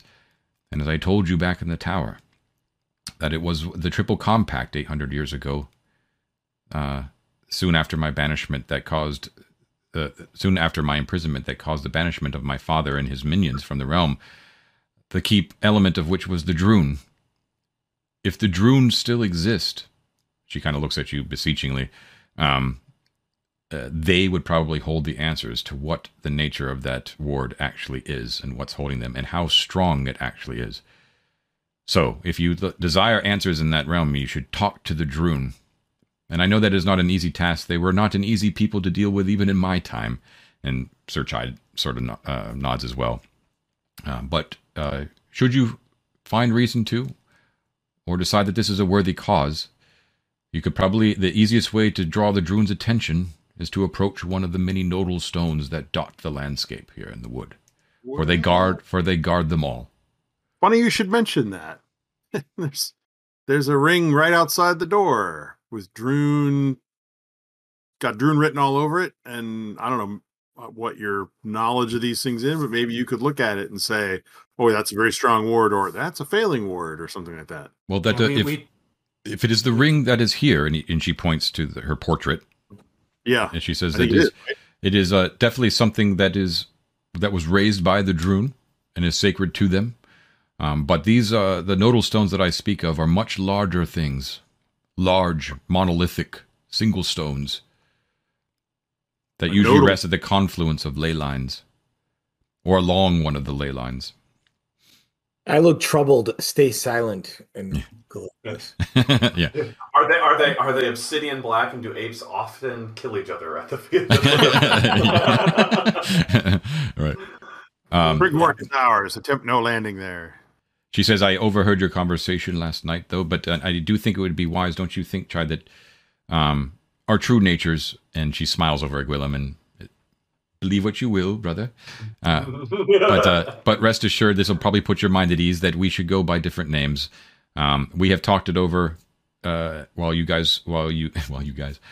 all slept at night, and we have determined that I will henceforth go forth as Gwendolyn, and Sir Chide here will go forth as Chithane. We are new names. And Chide sort of speaks, jumps in, and he says that Gwendolyn was the name of the Duchess of Brackenwood, to whom I was sworn so many years ago. And he smiles. So he smiles over at her. So from henceforth, they would appreciate your discretion in never mentioning their past history, their actual true past history. You know what I mean? And to refer to them only by that name. Chide also, lastly, before you decide what you'd like to do here in the tomb, says that should he feel his oats again, should he get settled again and feels the need for adventure, he would dearly like to visit the shrine of Saint Sedge, who he was dedicated to, and why there's a chapel of his raised in his tomb. It was such a long time ago, and it was during the times too, and he's crestfallen to hear that the shrines have since disappeared or fallen into ruin or hidden in the intervening years. But there was once a beautiful shrine somewhere in a thick fen, somewhere along the upper Hamath River, somewhere far north of the falls of Neon. What was the shrine that we found on our way here? I was going to ask the same thing. We found Saint Fogarty. Fogarty. Okay. Yeah. Oh, okay. I thought I had it written down. Good saint. Yeah. Oh, Fogarty. Yeah. Okay. So where I'm assuming I would have no. Near the what? He said, where was it? He said all he can remember is that it was somewhere along the banks of the Upper Hamath River in a fen, far to the north of the Falls of Neon. Oh, I see it. That's pretty far away, yeah. I'll admit I don't know what a fen is. Swamp. Swamp. Yeah, there's something you do with like brackish versus freshwater versus acidic versus basic. There's actual terms for it, but don't worry about it. It's a swamp. Anyway, I see it. It's just to the, if you guys are looking at the map, it's just to the west of like Fort Vulgar. Oh, yeah. And the Lake Longmere, like the northern part of Lake Longmere feeds into there. Yep. That's a pretty good distance, and it takes us pretty close to the Nagwood. He said it was somewhere. Head out to the giant tentacles, take a right. Whoa. Actually, looking at this map, did you guys notice starting at Red Wraith Manor, there's a ring of standing stones that curls all the way around to Fort Vulgar? Mm-hmm. That's crazy. Isn't that something? Look at that. I don't even know. No, I don't see what you're saying. So, yeah, there it is. I see it. Yeah, and that puts Horblight Keep right at the center of that standing stone ring. I'm sure everything's fine. I'm sure everything's fine. That's not the crater that Lake Longmere or anything like that, Okay. So watch my dot. Watch my dot. Okay. Yeah. So this is the Falls of Neon. Yeah. He said it was far to the north upon the banks of the Upper Hamath. Yep. Oh wow, way up there. Okay. Yeah. In a fen. So just be aware that it's that's a trip. Yeah, it's a trip. That sounds like a level 4 adventure. Ooh. That sounds like something we better do in the summertime when sleeping outside doesn't kill you. Let's leave this place and get out of here. Come on. Yeah. TikTok. I have 2 hits. Okay, so here's the deal. John, hold on. Did that night sleep cure my arm? Oh no. I'll let you know when you're long-term stuff. I've got a date written down, but it's in terms of days, if not weeks. Similar to the rot. All right. Here's the deal. I have a list of things that you should have. Okay, but I want to know what else you are bringing with you. Right. You have decided not to engage with the skeleton, who are both wearing lovely pieces of jewelry. There is there's actually like 3 bulky sort of art items that I have to know like how you're doing it. There is the portrait. There is the 4 silver candlesticks, which are 4-foot tall sticks, right? They're not just like little 4 foot tall. And there is the mirror, which also has to be delicately handled, not only for its fragility, but also its powers. Right. The mirror is the most important thing in my list. In addition, what you have on you, okay, there is the silver revelator you found in the box, which is worth 50 gold. I may have misspoken last time, but I double checked in the adventure. The animated silver revelator. Do you have that?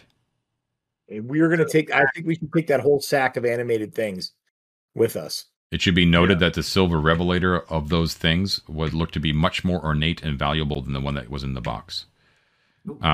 There was the prayer book with gold leaf. Yep. The copper bracelets with owls with amethyst eyes. There's the ring, which Sir Chide is wearing, which is obviously a very much thing that will have to be discussed. And then there is the Princess Snowfall's treasure, which is 30 ice jewels, 12 fairy silver necklaces, and a large thumb-sized sapphire set in a platinum brooch, as well as you are all wearing, 3 of you are wearing fur coats, winter wolf coats, and you have 19 for some very sad reason, scintillating gowns. Man.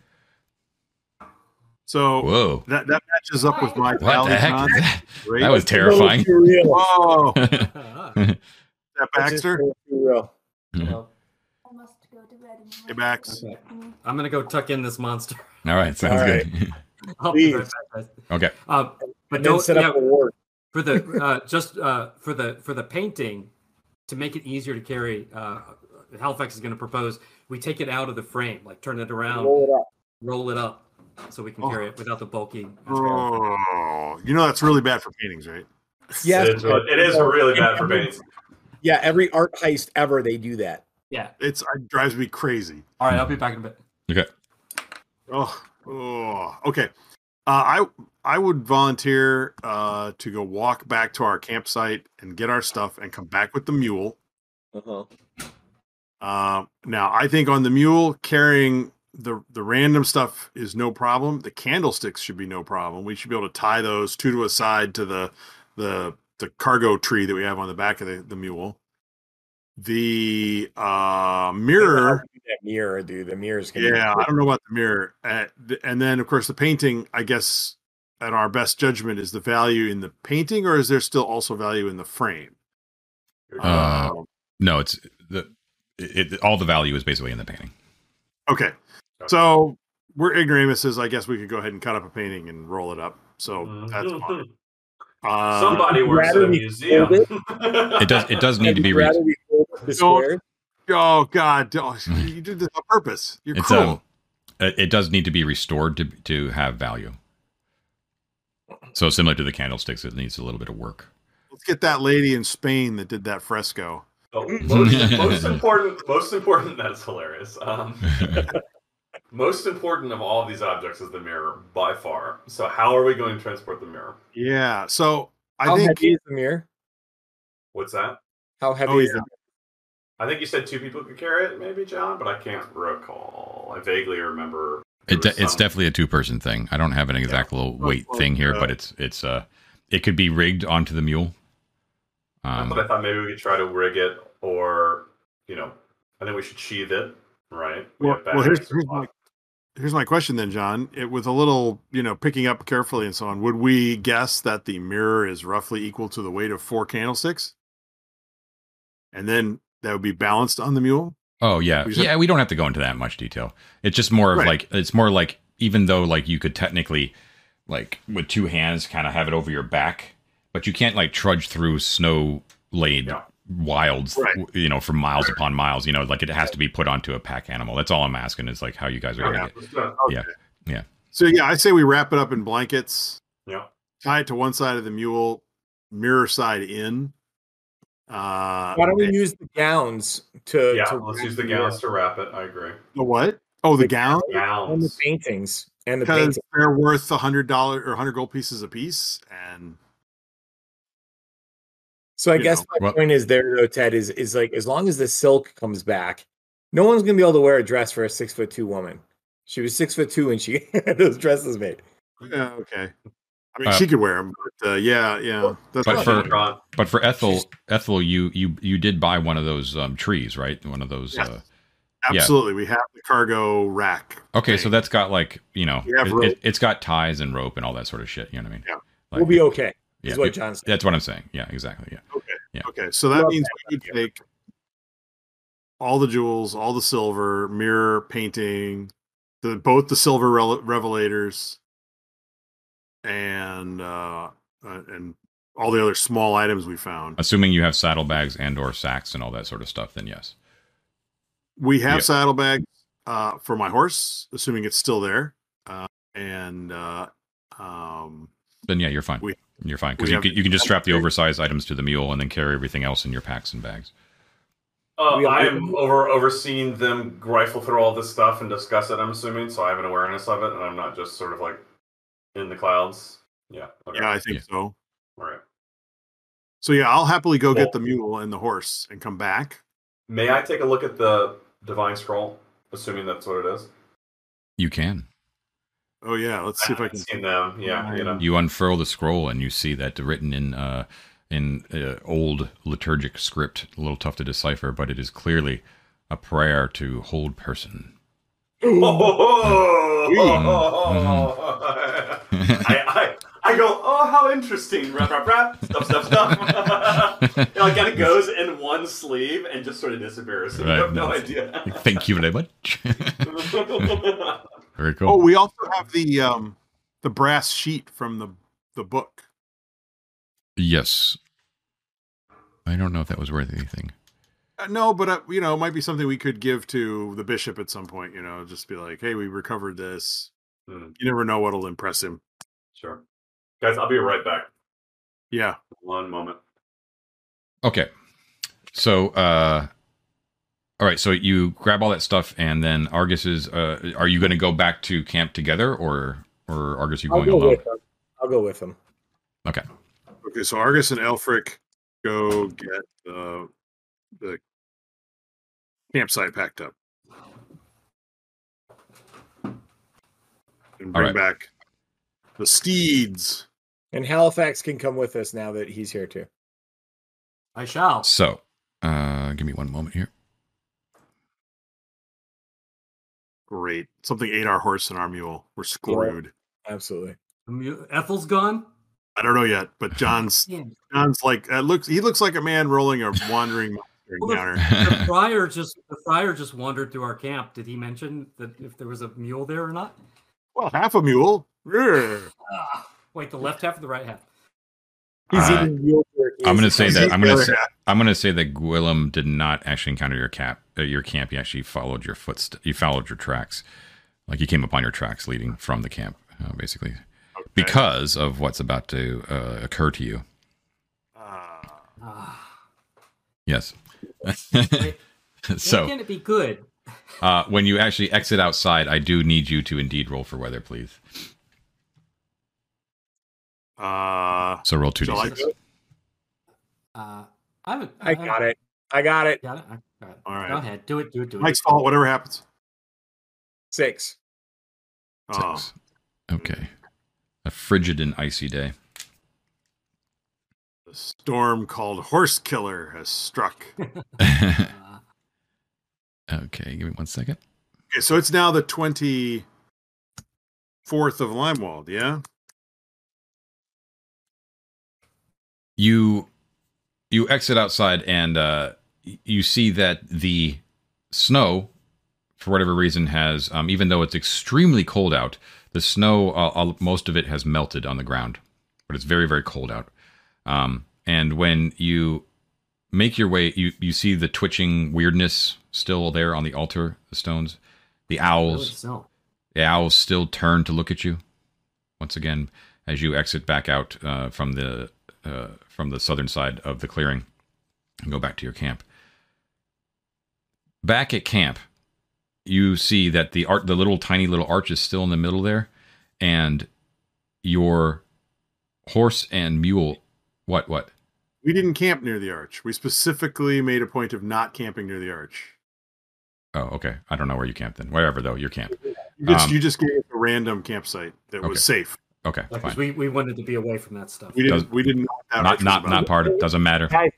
You're camping, and you get back, and your horse and your mule are there, but they are shivering in the cold.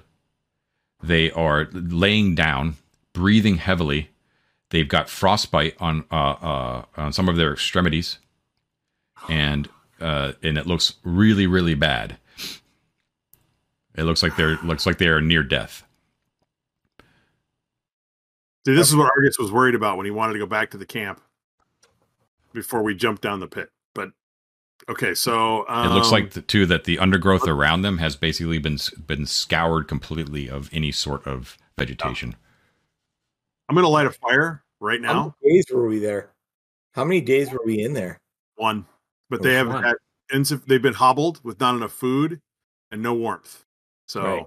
Yeah, there's something more than that. The lack, it is not the same amount of snow on the ground is much, much less than would account for a day's worth. Ooh. We went to Ferry, didn't we? I wondered if that would happen. Oh, crapola. All right, I'm still going to light a fire, John. Yeah. And we'll get, there's firewood on Ethel's pack, so I'll just light a fire immediately. Yeah, okay. I take my bedroll, my blanket, and I put it over. Snow for them to drink. Okay. Yeah. I mean, we may not have great animal husbandry skills, but everything we know we'll do to try and revive. And I'll take off the fur coat and put it over Ethel. Okay. What's going on? Yeah, we can. Our steeds are very cold and ill-fed, and there's a possibility we might have been underground for a lot longer than one day. Is it just your horse, or are all of our horses there? We only brought a horse. Okay. We brought Ethel and a horse. Yeah, because I thought we might need more than one carrying thing to get back. Okay. So have you guys asked what day it is? We have not. I would presumably know, having just encountered you and being in the This is outside true. world. Yeah, I guess when we get back to the camp and see this, Friar, what day is it? March 13th, 2022. Oh my God! I bring out an iPad. So with the good word. You know, of course, Gwillem, that it is of course it's why are you asking? It's the 28th of Limewald. Oh crap! Oh When do we go man! It's the feast of Saint Egort. You are desperate to point out. Probably. Yeah, indeed I am. Indeed I am. Oh, poor Ethel. That is the last day of Limewald. And you also know that tomorrow, which is Kali, which is the first of Hagrim, that there is a chance of Vague occurring, the unseason of Vague. Don't forget to. Okay. The way you say it makes me nervous. Mm-hmm. Why don't we go at this point? We're probably just going to have to nurse these animals for a day or maybe two, right? Before they can do anything, if they even survive, right? Yeah. You've got healing stuff. That's true. We do. Could give them wafers. Yes. Or balsam. They love balsam, I bet. Well, balsam you have to do right after you. Oh, that's anyway. While they're doing that, while they're discussing, I'm going to go back to the tomb, and I will say, "Hey, everybody, come with me. We're gonna set up camp. We're gonna probably, our animals are sick, kind of thing. Come on, so we can all be together. I don't like being in like two different groups. So we'll bring everything that we can carry back to the camp: candlesticks, paintings, all the rest of that junk. Mm-hmm. How far away? You should stay with the camp because you can't carry anything. Yeah, your arms. Yeah, take care of the animals. Okay. Yeah. I'll give you the wafers. If you decide to use them, that's what you've decided. Yeah. So I'm going to give each one of the animals one wafer, John. Oh, he decided quick to question. Okay, there we go. Hold on. Quick question prior to that. Remind me again how much the wafers heal. I do have 2 doses of Spirit Name. 1 point each. 1 point each. What? Yeah. What are we asking? The wafers? 1 point. Yeah. I'm just trying to determine what's more valuable, the doses I have of Spirit Name or the wafers. I mean, I don't know what Spirit Name is, but it gives me 1d2 HP healing. It's a dose that I can apply, but I only have 2 of them. But you can. They're better, but the only thing is that only the person who gets it, that's the only one that they can take per day. You can only benefit from Spirit Name once a day. 1 per person per day. Right. Yes. Yeah. But I can use one. I can use one dose to administer twice. Can I not? Because I'm a friar, and my herbalism skill allows me to basically double the efficiency of doses. Is that incorrect? Or so I'll read it real quick. Unless it doesn't count as an herb. Is this an herb? Herbalism enhanced fire. A single dose of an herb is sufficient for 2 subjects. That's right. So it's not that one person could benefit from it twice. It's more that 1 dose could benefit 2 people. Yeah. Right. Oh, that's So if we have 2 animals, one of these that. doses would benefit both. That is correct. So I'm suggesting that maybe I use one of these, even though they're more valuable than the wafers. It'll go further. I agree. I think that's Okay. good. In addition to that, I also have some Wormspittle's herbal admixture, which would give for a day of complete rest, gives 1 extra hit point. Right. But that's only. Yeah, that's a complete, convalescence, right? That's like where you do nothing else during the day except rest, which is where you gain. We're gonna do that, dude. So save that for now. So while they're going back to the tomb, I will move the horses to a new place where there's grass. We've got a fur coat on each one of them. And do we have like mash or bran or oats or anything like that? Otherwise, I'll just warm up water. And we don't have horse fodder. No, we've just been letting them graze. So then I'll just give them not boiling water, warm water, because that will help warm their internal temperatures. Okay. All right, and are you giving them the spirit ham? I am, but waiting for them to come back, right? Sure. Yeah, I mean, I don't think the friar's actually. Well, maybe he's with us. It doesn't matter. Yeah, we're going to give him spirit theme. In any case, is there a way to roll a custom die roll, or it might be an idiot? How would I do 1d2? Roll a d4 or d6 and split it in half. D6 split in half. That wouldn't make sense. Wouldn't it be a d4 split in half? You can roll anything that's even sided, and just say one half of it is 1, and the other half is 2. Oh, odds and evens. Right. Anything. Turns out that's intelligence. What is this math magic that you're talking about? Okay, I'm gonna roll a d4 real quick. 1 to 2 is 1, and 3 to 4 is 2. There you go. Yeah, that sounds good. All right, so the first one gets 1 HP. Well, no, it's just 1. They each gain 1 because you're giving 1 dose, which is good enough for two animals. Okay. Right, but that's a good thing, right? It's just that you don't roll separately. So they each gain 1 hit point. It does actually allow them to like stand up and sort of shiver in the cold. But your ministrations have definitely helped. You may have to think twice about fully loading the mule, which is probably what you would end up doing with everything that you want to put on there. So you might have to rethink that a little bit, but it can definitely handle some stuff. And the horse will be fine, especially since you can't really ride it through wilds. You would have to lead it anyways. Right. Can we make a oh shoot, I forget the name of it. It lets you drag along Sledge. Yeah.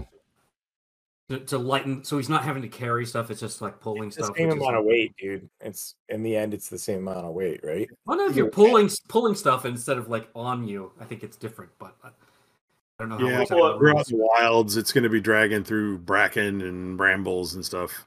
Well, is our intent to try to camp for a day or two and try to restore these animals further? And with that in mind, does my ability to forage, 1, and 2, use my cooking pots, perhaps help in that endeavor? Or so I mean, that's what happens to Argus if we try to camp out here. Yeah, if we camp outside every night, it's like 1 tick closer. 4 days, guys. I can survive 4 days. There's nothing that a pile of fur coats will do to prevent. I mean, like logically speaking, if you have a couple furs on Argus, that would make you very warm. I've already done everything I can do. Okay. I just have a crappy con score. What was the con score again? Thank you. All right, listen up. So it's you've done this before out in the cold, where I've given you a benefit on the chart for thinking, smart and finding. I think you did it by huddling against each other or something like that. They would definitely benefit. It would benefit if you had fur coats in addition to what you already have. Cooking, having cooking pots is essential for the cooking part of camping, right? It would actually allow the person who is cooking having the proper utensils and then also the proper materials, which you can do as a friar with just plain old iron rations. You can actually dream up something awesome, and then you can make a wisdom check. And if you succeed, that gains a +1 bonus to any checks that you have to make to check for a good night's rest, which is usually a con check. So you get a +1 from me cooking if I succeed at wisdom. That's correct. You would also get a potential +1 from camaraderie if you tell a story. Camaraderie. We build a fire and put some furs down. Maybe that's another. Not that this is still going to help, but I'm just saying, like, we have tools in our tool belt now. He still has to beat it's still really low. It's still really low, So another question: what's saying that he can't sleep in the tomb while the animals are parked right outside? Well, I was going to say, because we only have two-person tents, and now we have 6 people, so somebody's going to have to sleep in the tomb regardless. Might as well be me, whoever wants to hang out with me. Yeah. Well, it should be if we're not going to start moving, like if we're definitely going to hang out here for a while and try to heal up, it should be you, the old guy, and the lady, probably the gimpy wizard too. But the old guy and the lady don't want to sleep in the tomb anymore. Yeah, can we bring the animals into the tomb? Is the door big enough? Only. Yeah, Ethel will go down. Mules will go down into dungeons if you coax them, but horses will balk. Okay. So we could at least. So again, all of this is just to point out that in their current state, we're limited in what they can carry, and so whatever your sort of equation involves and what's worth bringing back relates to this, right? So if there's a way for us to circumvent leaving half the ship behind, we should try to do it. Probably. How many days away from Prigwort are we? You're right? Just a little bit more than a day. Yeah. We have to camp out once. You would have to camp out once, yeah. Sure, because we don't have to explore on the way back, so we can go a little faster. Mm-hmm. So my only question then is, the thing about staying here, guys, is that we really don't have any knowledge about how long it's going to take the animals to recover, and whether or not they actually even can recover while they're in this environment without having, like, you know what I'm saying? Fair. So it's almost the better part of Valor is just to try and cowboy through, I like it, down and get them to a farrier. I don't know, someone who can actually, help them, because right now we don't really have the tools for that. Without camping inside the tomb for the next week. I agree. I think we get moving with as much stuff as it seems like the animals can take. Not overloading them. If they start to be uncomfortable, stop. Just the minimal that they can carry. We'll carry the rest and go from there. I mean, honestly, I think that the thing that's probably going to break the camel's back is the mirror, which is the only thing worth taking out of the tomb. You can take. Well, I can just tell you. I mean, the mirror can be put onto the donkey, but it's basically like if that's what you want to take back, that would sort of like. What do we have for the portrait's going to be rolled up, right? So that's not an issue, right? So it's it's basically you have a choice. You can take the candlesticks or you can take the mirror, if you want to. I take one of the candlesticks and just strap it to our pack, and then put the mirror on the donkey, and then just go, right? Like we can't overload the donkey. The horse can carry like the sack of gems. That's not like a big heavyweight thing, right? It's just the candlesticks and the mirror. Those are the only things. Each one of us takes a candlestick. The mirror goes on the donkey. We're going to have to spend one really shitty night outside. And then we get to Prigwort, assuming that we're not eaten by angry house cats. That is the summation of things, yes. Yeah. I have an idea. What if we take something that's bulky, heavy, the candlesticks or something, dip them in the goo. Oh, yeah. The floaty goo to lighten them so that we can just carry them like balloons. It sounds comically amazing, but let's just go.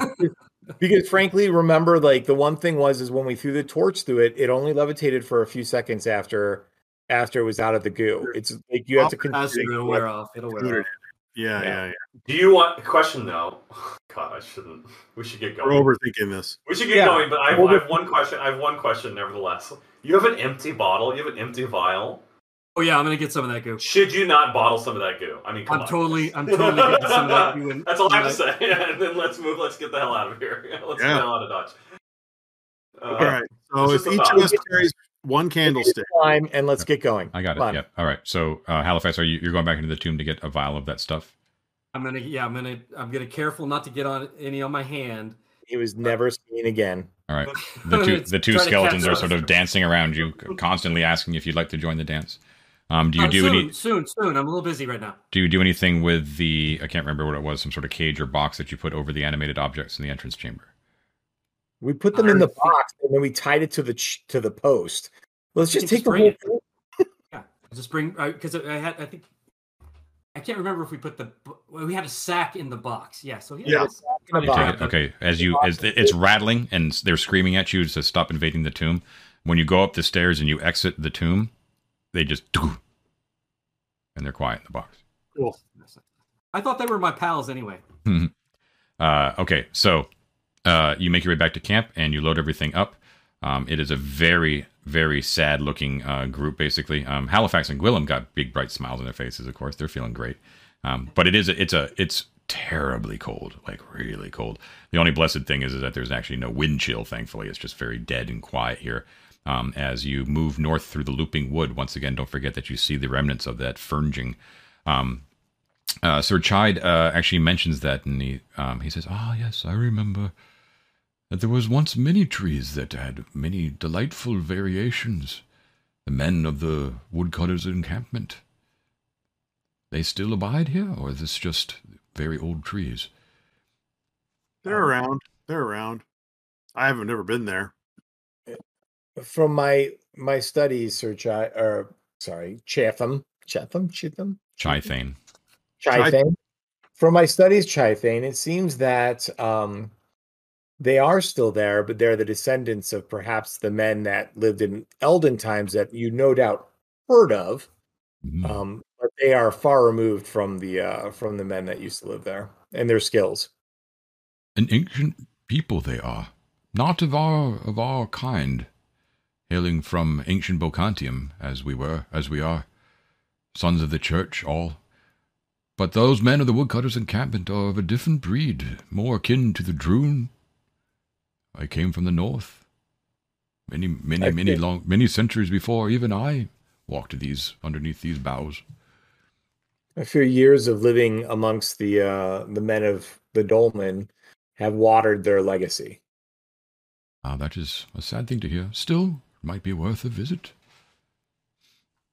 And when you guys hear that you're heading towards a place called Prigwort, he's like, Prigwort, this was nothing at all, really, just a mere crossroads in the woods. I think they set up because there was 2 roads there that converged. I remember, though, in Harrowmore lands, indeed. Must have grown. It's quite nice now. Quite nice, yeah. Perhaps. There are brewers there. Perhaps, Chithane, you should start practicing hiding your knowledge of, like, what has happened before. Oh, have no fear. I only do it with you because you know my past, but I will not make reference to it in the future. Stay on the history, yeah, you make your way through the frigid cold, and let's see what happens here. Give me a sec. Oh, Jesus. So you're moving through tangled forest. So just explaining to both you guys and the viewers here that for exploring the wild, I look at to see what the hex terrain is like. It is actually it's considered to be tangled forest, which is moderate difficulty. If you're off-road and moderate difficulty, it makes your movement rate 33% slower. You are already limited to the slowest member of your group, which I believe is whoever has a 12-mile overland travel rate, correct? So reducing that by 33% reduces it down to 8 miles per day, correct? You've packed your armor, right? You've packed your armor. You're not wearing your armor. You're walking much faster, right? If I'm not wearing my armor, then the mule's got to carry it. The mule's carrying the heavy stuff. Easiest way to carry the armor is to wear it, my dude. So otherwise, it's just in a sack. Wizard plan. Anyways, it's you're going to move 8 miles per day, and you're going to let's see. Visibility is normal. And one quick question. I can't remember. I was just away for a sec. Did we also take the extra weapons from the statues of the tomb? Would that have overloaded us? I think you'd probably be overloaded. Okay. Yeah. Okay. If you're carrying, if each of you carrying a candlestick, it's pretty much impossible. Okay. Yeah. Just to clarify, John, the 8 miles a day, that's our not exploring movement rate, right? That's correct. We're just walking home. That's correct. Yep. Okay. Yep. But the problem is that you have no guidepost to guide you, so there is a chance of getting lost. Can someone roll me a d6? Okay, we got a hunter. I'll roll the d6 in the spirit of Snell. But surely we do have some because we came. I got a 1. I got a 1. Okay. You just 8 miles a day. I need someone to roll me 2d6. I'll do it. Do it again. Someone else do it. I'll do it. 9. Okay. We went 9 miles in the wrong direction. No, we can only go 8 miles in the wrong direction. We got a good pace. We were feeling really good. Yeah, that's true. The worst case scenario, we're 8 miles in the wrong direction because that's as far as we can go. Right. Hey, look, guys, we're in Brackenwald. Yay! Could be worse, I guess. One moment, please. We're not going to Brackenwell. Reticulating blinds. Reticulating blind. All right, so grinning. yeah, so you're moving along in the cold. You're the breath is steaming. The horse and Ethel are just not feeling great at all, and you're just kind of plugging through. But you are loaded down with treasure. Like, oh god, just gotta get in front of that fire, the clashed antler. You're even looking forward to maybe even seeing Ostish there. Like, who cares, man? It's just seeing another friendly face would be great. Been out here for so long, and kind of daydreaming, and Trithane is sort of talking about the past and is that sort of thing, and then you come into an area that you hear. Let's see, what would it be like in wintertime? I have to kind of translate it for wintertime, but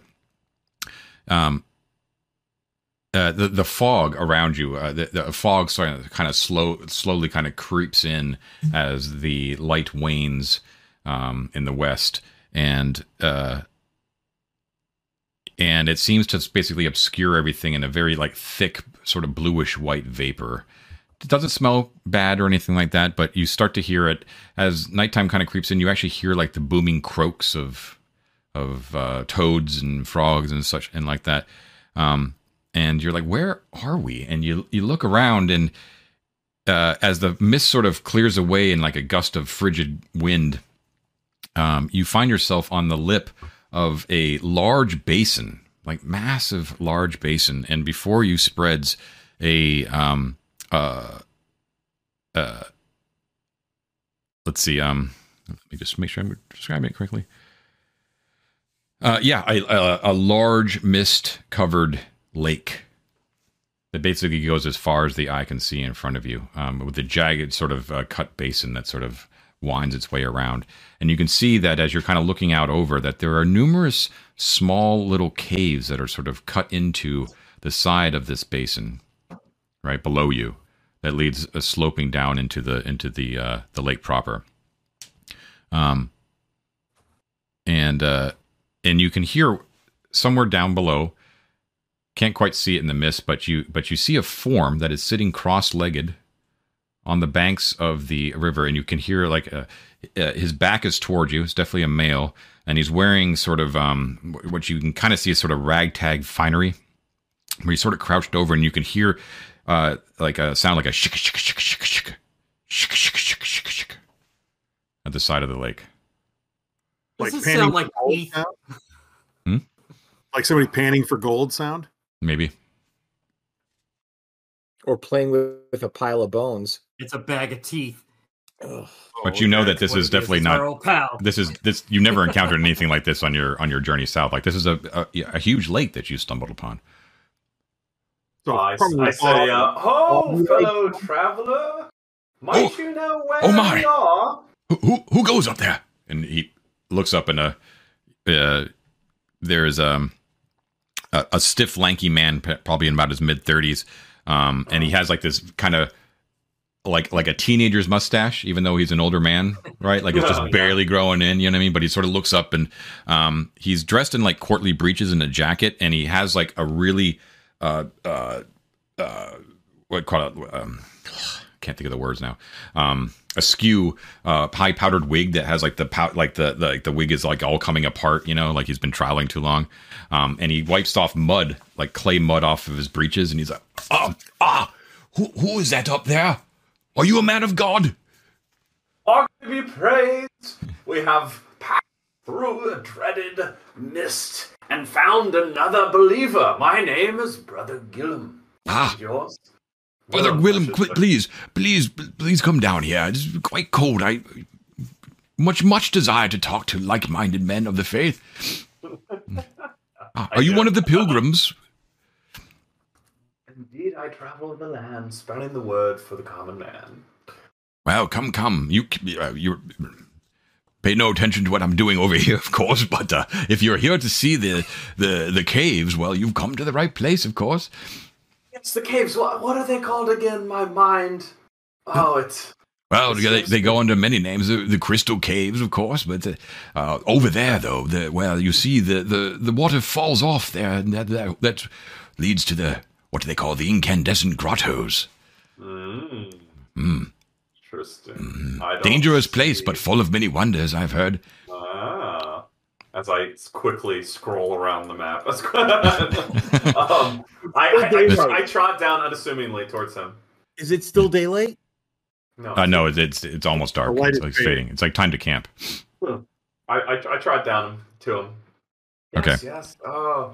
Pay attention to what he's doing. He just said not to pay attention to what he's doing. Yeah, I'm gonna be watching what he's doing with his hands. So at on the ground at his feet, basically right at the shore of the lake itself, like where it sort of laps up onto the shale here, is a panning equipment.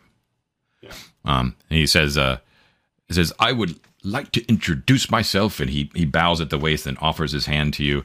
He says, my name is Duncan McMurlo. Duncan McMurlo. A name. Hold on, let me write it down. I got it. McMurlo. A name is a blessed thing. Very misspoke. Within which is much power and meaning. And McMurlo sounds like a good one, my friend. I actually misspoke my own name. I see. Well. My name is actually Duncan Mudmurlo. Mudmurlo. I once knew a mud clump. The mud clumps. Well, the less we say about the mud clumps, the better. I didn't say it, but I think we all agree. It says, at your service, and you are... Brother Gwillem. I am Argus Denthelm.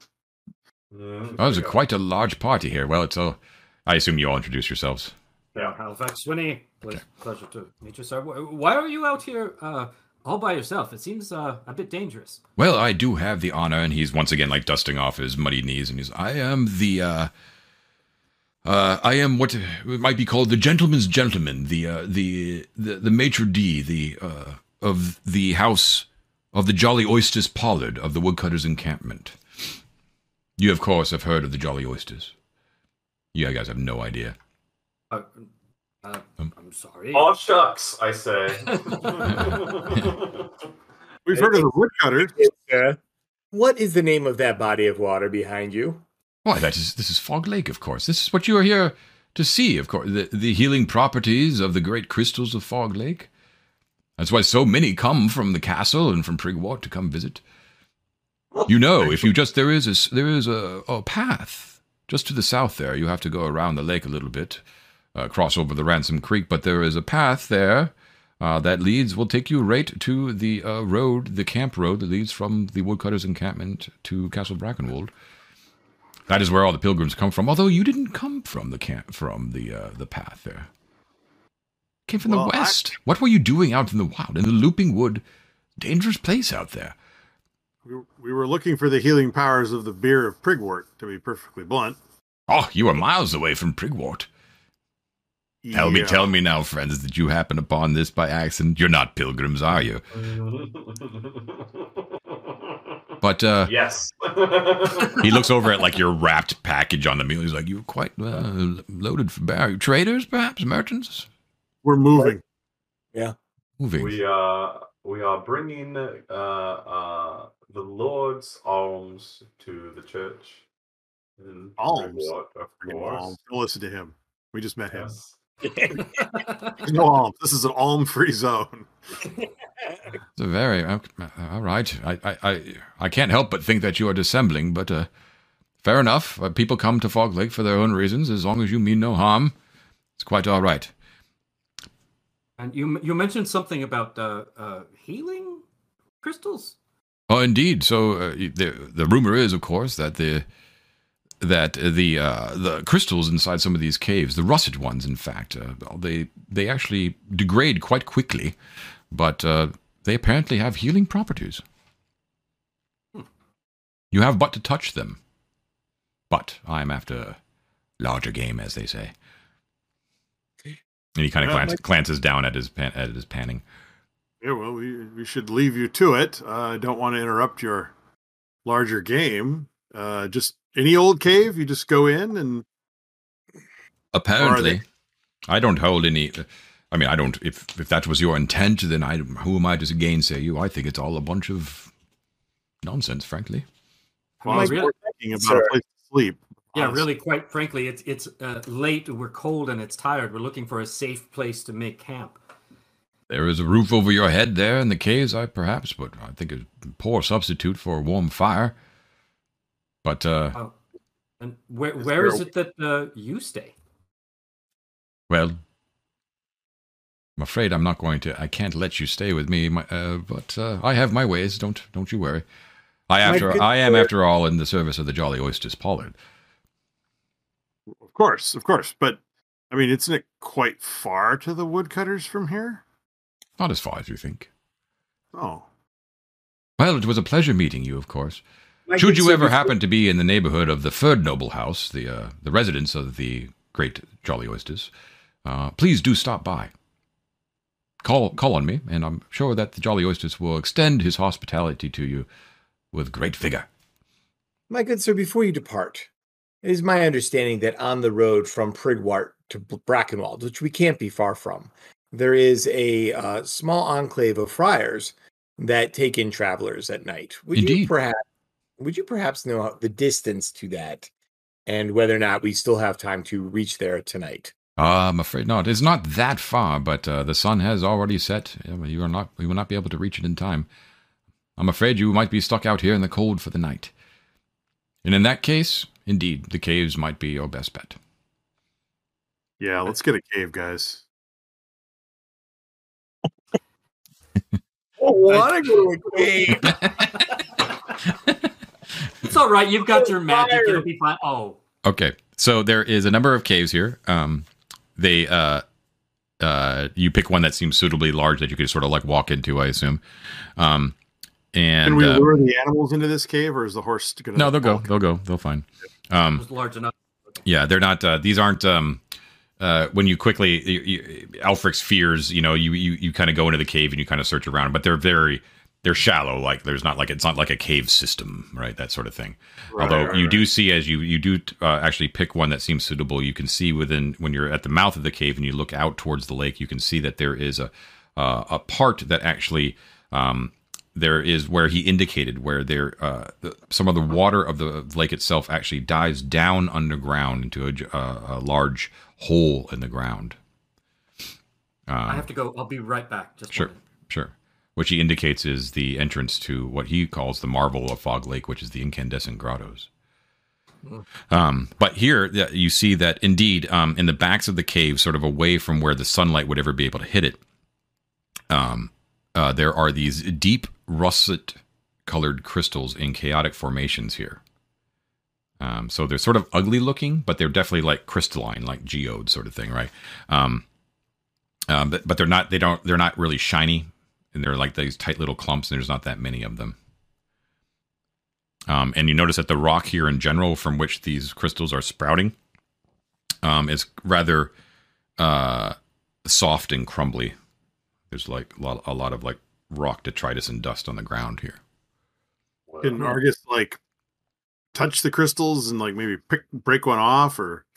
Yeah, absolutely. Do they feel hard like a regular crystal? You smell them; they don't smell weird or anything like that. Like they're just like crystals, right? No, but they are. They seem like strangely unremarkable is the best way I could put it. Like most crystals have like a kind of a cool appearance to them, right? Like they draw the eye. But these are like very sort of plain looking. Like once again, they're sort of russet, like a dull red color. And when you touch them, you're able to easily pull one off of the wall. They just sort of like, and they kind of break off. And actually like a little bit of it actually chips away whenever you kind of touch it, as if it's like extremely delicate and fragile, very uncrystal-like. If you know what I mean. But they're formed in these very jagged geometric shapes, which indicates that they're crystalline. Have I ever come across any books of magical properties of crystals or anything like that I might have studied? No. Mm-hmm. You should eat one. You should eat one. Well, I was thinking I might throw it in the fire and see what happened. I bet we get some cool colors. No. I think one at a time. Argus, that looks quite scrumptiddly-ambitious. He'll sniff it, give it a little taste. It tastes very much like nothing happens. So what Merlot told you was that according to legend, like a bunch of pilgrims regularly make their way to these caves in order to sample the healing powers of these crystals simply by touching them. And you're feeling nothing basically. When you taste it, it tastes like dirt, earth. All right, I'll stick the one that I've recovered into my pouch and go to bed. All right. Well, first you have to have some camaraderie. Before that, though, I mean, I don't see any reason why it would not work for Alfred and it would work for me. But given that I'm covered in plague scars, can I touch one against one of my scars and see if it has any effect on Absolutely, yeah. So just kind of sidle up against it. It just kind of crumbles off, but doesn't seem to have any sort of effect. You think the whole thing is probably horse shit. Yeah. And when you're bedding down and Argus is dreaming up the best story he can tell through, it's probably going to be very entertaining considering he's a concussed and it's only going to be like half lucid in the first place. But Argus, you are further sent into it's not that extreme, but I assume it would be like a little bit heightened because of your condition already.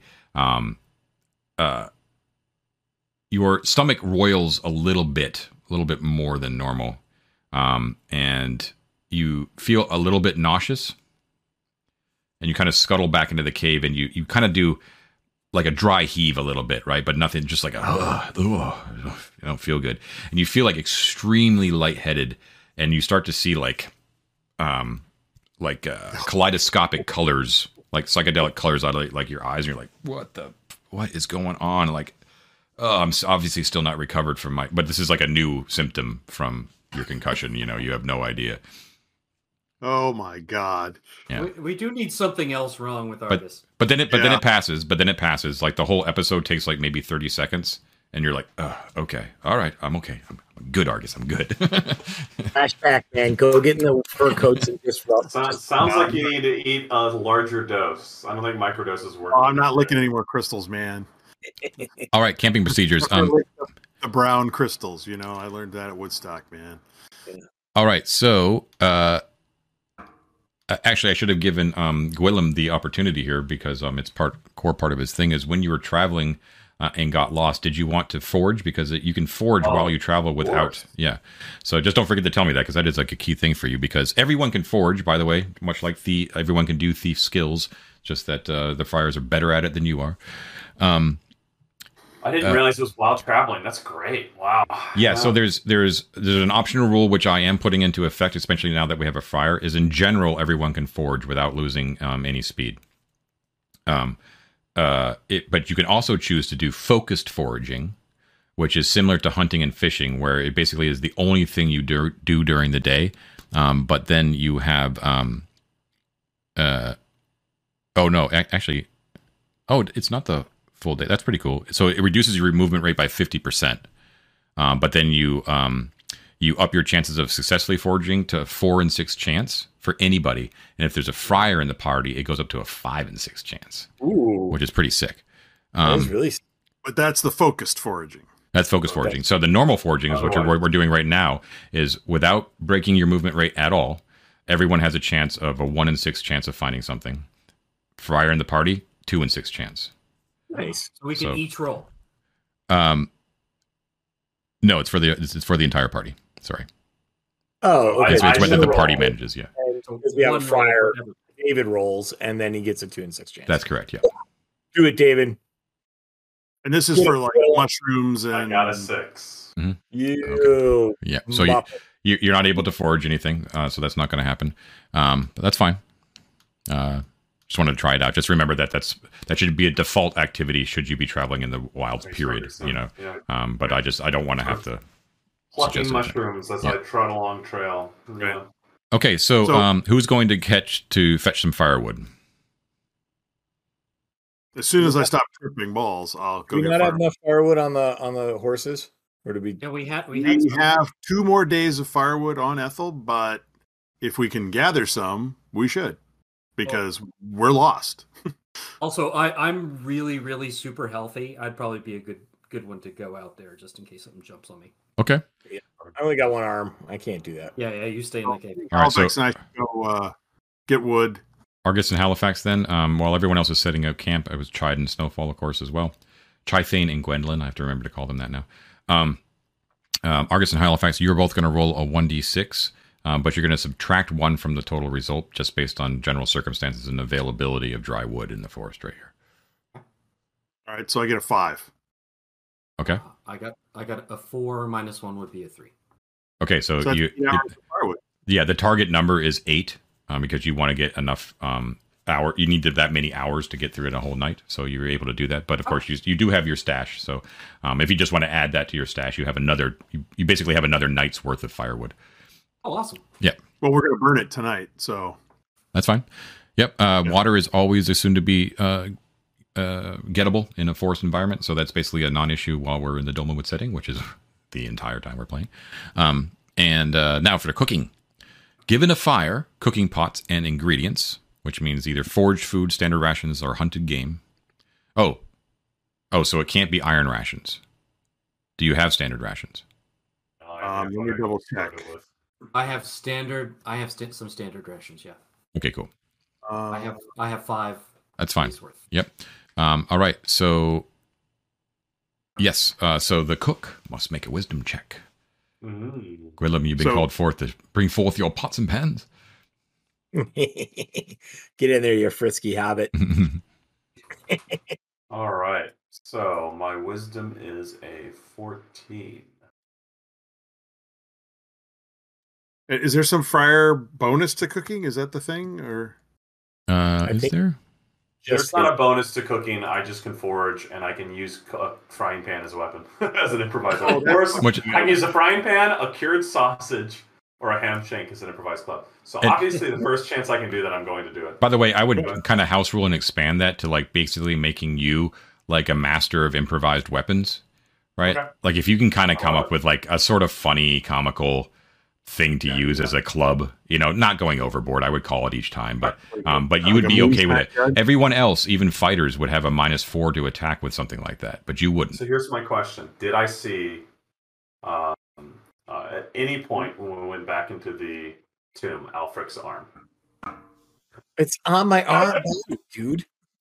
He didn't actually lose the arm. No, he didn't lose the arm. Now I kind of wish he did. I wish he did. But when he does, inevitably, goes up and falls off. They carry it around like that guy on the beach. I'm a friar of the Peleatic Church in a time in which the observation of death and the body is sacred. This left arm that you're giving me is a holy weapon. This is not. Exactly. This is not some tawdry thing. This is as sacred. It'll be amazing. It's a relic. It's literally a relic. Yeah, it's a relic. Exactly.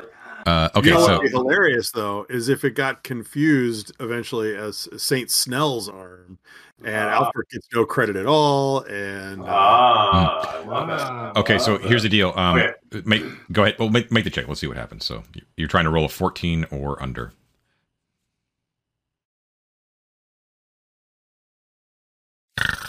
5. Nice. 5. Great. Yay. You made it. Cool. You also need to change your name because it's just reminding everyone of how sad it is.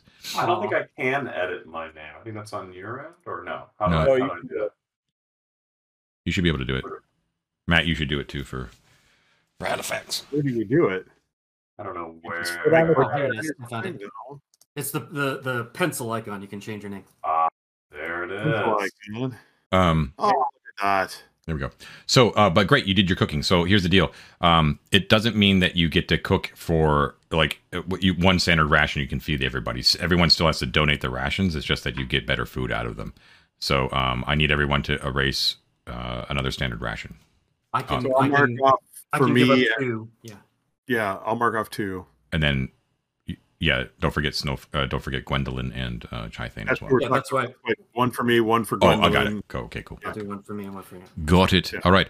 So thanks to the excellent cooking, you're able to turn what is usually just like hard tack and hard cheese and the hard ends of bread into like a delicious stew, Gwillem, and it's the first warm meal you've had in some time.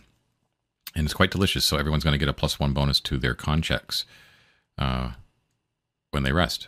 All right, camaraderie time. Does anyone want to tell a story? Well, I think it's time we sing the tales of Snell. Absolutely. A ballad, or we pass poems around. Kind of like when Gandalf died there. In Lothlorien, they're all talking, and Sam recites a poem about the fireworks. Yeah, that's great. We've got a Gandalf, poor Snell here. Now, Halifax is really feeling it for Snell, man. So I would say that normally it would just be one person would tell the story and there'd be a charisma check, but we'll say because it is a remembrance of Snell, and we'll do it this one-time thing, that because everyone has a story to share, and everyone's feeling a little bit melancholy about the whole thing, I'll allow Alfric, Argus, and Halifax to each make a charisma check. I was right. And I just 20 roll under our score. Right? Roll under, yeah. I just need one person to succeed. You're not going to get like cumulative bonuses, but I'll up your chances of succeeding. I did. Wait, under our charisma, right? Yep, I got it. Great. I got it too. Oh, nice. I was a friend of Jameis. He gave me his. Yeah, exactly. That's right. Okay, so it. I shed water for the dead. Yeah, you share pleasant stories about remembering Snell and toast to his memory, and you are also going to get a +1 bonus from that, from the general camaraderie. So it's nice. And okay, we are at sleeping, so we have a campfire. We are at ideal conditions as far as we can for winter. Fur coats. At the fur coats, yeah. So. Excuse me. What? Failed contact. Here I come. By the way, these are like elegant, like dressy fur coats. These aren't like hunter trapper fur coats, right? Yeah. Like they're beautiful things. Yeah, they're. We're stinking them all up. You definitely are.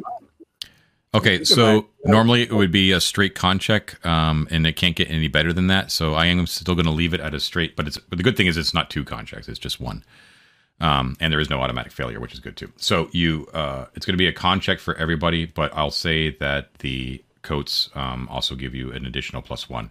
So all of your bonus, you're going to basically make it a con check with a +3 bonus. So raise your con by 3, and you're looking to hit that target number or under. Okay, so before you roll, tell me what the number is so we all know. I rolled. I had, with the +3, I have to get under a 16. Okay, great. So Alfric made it. All right. You go ahead, Ted. With the +3, I have to get under an 8. 8 or under. All right. Mother. Oh. Everything we give you. We try so hard. Con 5. I have to roll under a 19 with the +3. Okay. Come on. I'll do my. Watch me get a 20. 5. 5. Okay. There were 3 for. You want to trade? You want to trade numbers? I was rolling for Halifax out of courtesy. He was rolling for me. It's a brotherhood thing. There were 3 fur coats. Am I snuggled up with someone in theirs? How's this working for me? You can sleep next to Ethel. Sleep next to Ethel. There you go. All right. I'll give you that. That's fine. All right, so I have to roll under 12 with the bonus. Hey, 10. 10, great. Cool. You did it. No problem. I'm so glad I have higher con than 5. Rolling for Halifax. Poor Ted. And for Gwendolyn.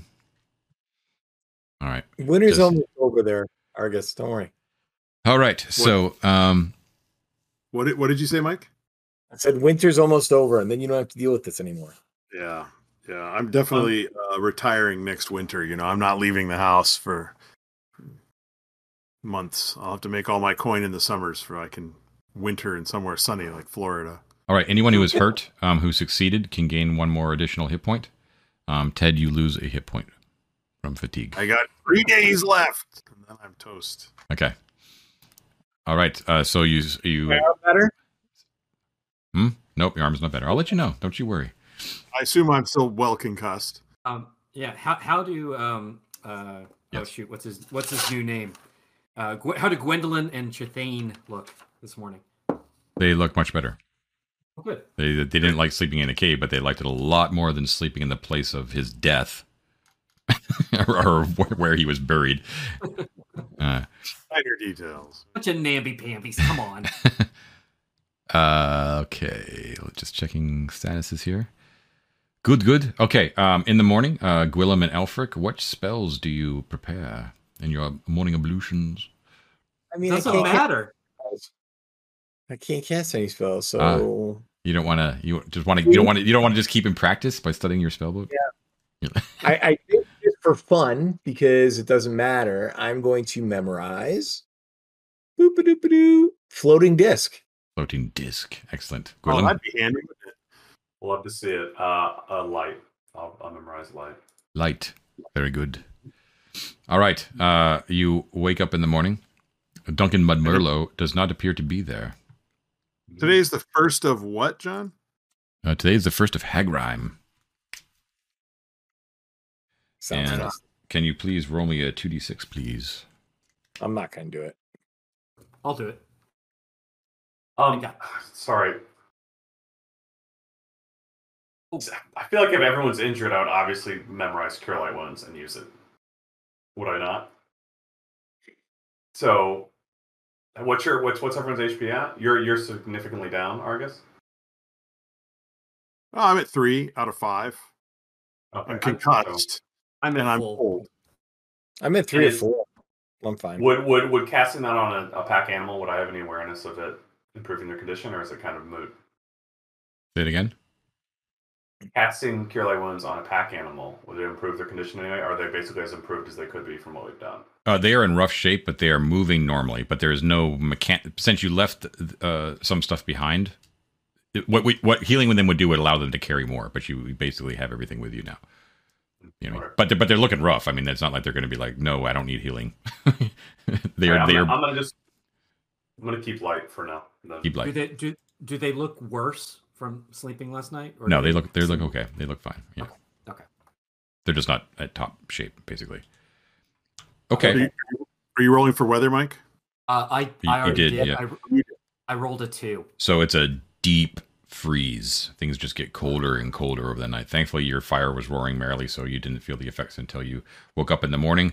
And it's even colder than normal. There's a hoarfrost actually over the ground, so everything sort of crunches on your feet. Much of the lake itself is actually frozen. And you see that over by where Mudmerlo was panning for something there, that it appears that something has sort of frozen into crystalline shapes, basically on top of the lake. Like you see, like some sort of residue on there. Not the body of Mudlow or whatever. No. Okay. I'm going to go on that. Mudmerlo. Yeah, we should go take a look and see what that is.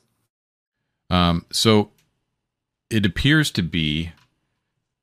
Well, it's tough to say. It looks like some sort of like crystalline powder, right?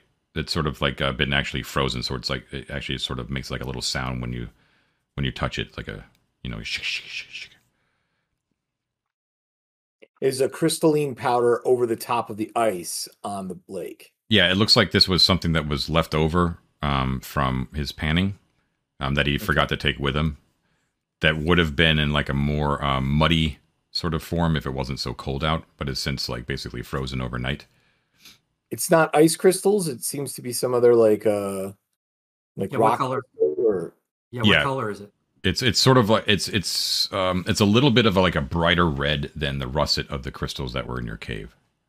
I'm gonna scoop it up and put it. I'm gonna use my dagger to scrape it into a pile, and then use my dagger to scoop it up and put it into a bag. Okay. Like a pouch. All right. So you should note that you have that. Okay. And then, guys, can I make a suggestion? Yeah. If we are on the northern and potentially northeastern corner of Fog Lake, let's just cut due east and try and get to that friar thing close to, on the road. And then we just take the road up Brigwort or down to Brackenwald or wherever we're going to go. Also agree. Yeah, as a friar, I imagine I might have a rapport with them, so it might be worth it. Yeah, just try to head due east, and it's morning. The sun's like you said. It's clear, right? Like we can tell which way's east. We can follow the sun. Okay. Yeah, if we head straight east, we should hit the road. Right. Yeah, it's a little bit not to scale, but in general, you're more heading northeast if you're looking at your map. You also have like the antique map, right, from Castle Brackenwold. Is that right? Yeah. Right. Yeah. Which is a little bit more. Yeah, I remember. I bought that. Yeah, so a little bit more accurate, which would show you that it's actually towards the northeast.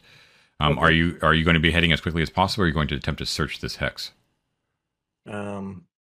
We attempt to search the hex. It takes the whole day, right? And then we might be moving again. Now. Yeah, let's move. I think we should just get to the road, dude. Okay. I just want to get this treasure somewhere safe so we can get something. Just asking. Okay. You know I want guys. I'm itching for a fight. Come on. To be clear, you know I want to search all the hexes the minute we have recharged. I'm ready for some random wood wandering. I don't know. It's been 13 sessions. You guys are still under the impression that you're going to be recharged. No. This is as good as it gets, guys. True. All right. All right, so you make your way out, and you move along Fog Lake. Through the mists are still extremely heavy in the morning, actually, as well. The air is very still. At this point now, it's so cold and so frigid that all of your, like, you get the crystals in your beard, like the snot is running down, just like immediately freezes on your nose and into your mustache. The Ethel, and I know that your horse has a name, Ted. I just can't remember what it is, but there's Biscuit, Mandrake, and Turtle. What is it? I think it was Turtle, wasn't it? Turtle. Okay, cool. Yeah, Biscuit, Ethel, and Turtle are not happy at all, and you make your way northeast and heading for the road. Doing your best. I think you're heading for the road. So make me, please, a D6 roll. I think I screwed us last time. Somebody. Yeah, I'll. Is this this is one of the higher is better dice, right? Oh, find out. I guess. Doesn't matter. 5. Okay, so you feel that you are able to. It is still keep the sun in the right direction, and you managed to make a beeline in that direction, which is good. And then give me one moment, please. A little bit of this. Then we're moving over into this. One moment, please. Oh, come on, man. I'm sure everything's fine. A little bit of this action. Moving over there. Oh, a little bit of open. Got a little bit of that. Okay. All right, so doesn't sound good, does it, Mike? You you move around. You're basically skirting around the northwestern side of the lake, basically moving, keeping it, to your right the entire time, and finally you branch off, and you're able to stay in the right direction as you head northeast towards the refuge of St. Key and hopefully the Horse Eye Road. Soon enough, after about 3 miles or so, you enter into a the forest itself seems to open up a little bit. Like it's not quite as densely packed as it was around Fog Lake. The mist itself tends to disappear. And indeed, after, let's see, you're moving 8 miles. So, say not quite before nighttime, but I'd say probably about 4 or 5 o'clock in the afternoon. You finally hear the sounds of civilization. You can hear horses neighing. You can hear carts being drawn. You can hear the shouts of men and women. And then, much to your delight, probably for everyone, but particularly for Brother Gwillem, you hear the tolling of a bell. Dong. Dong.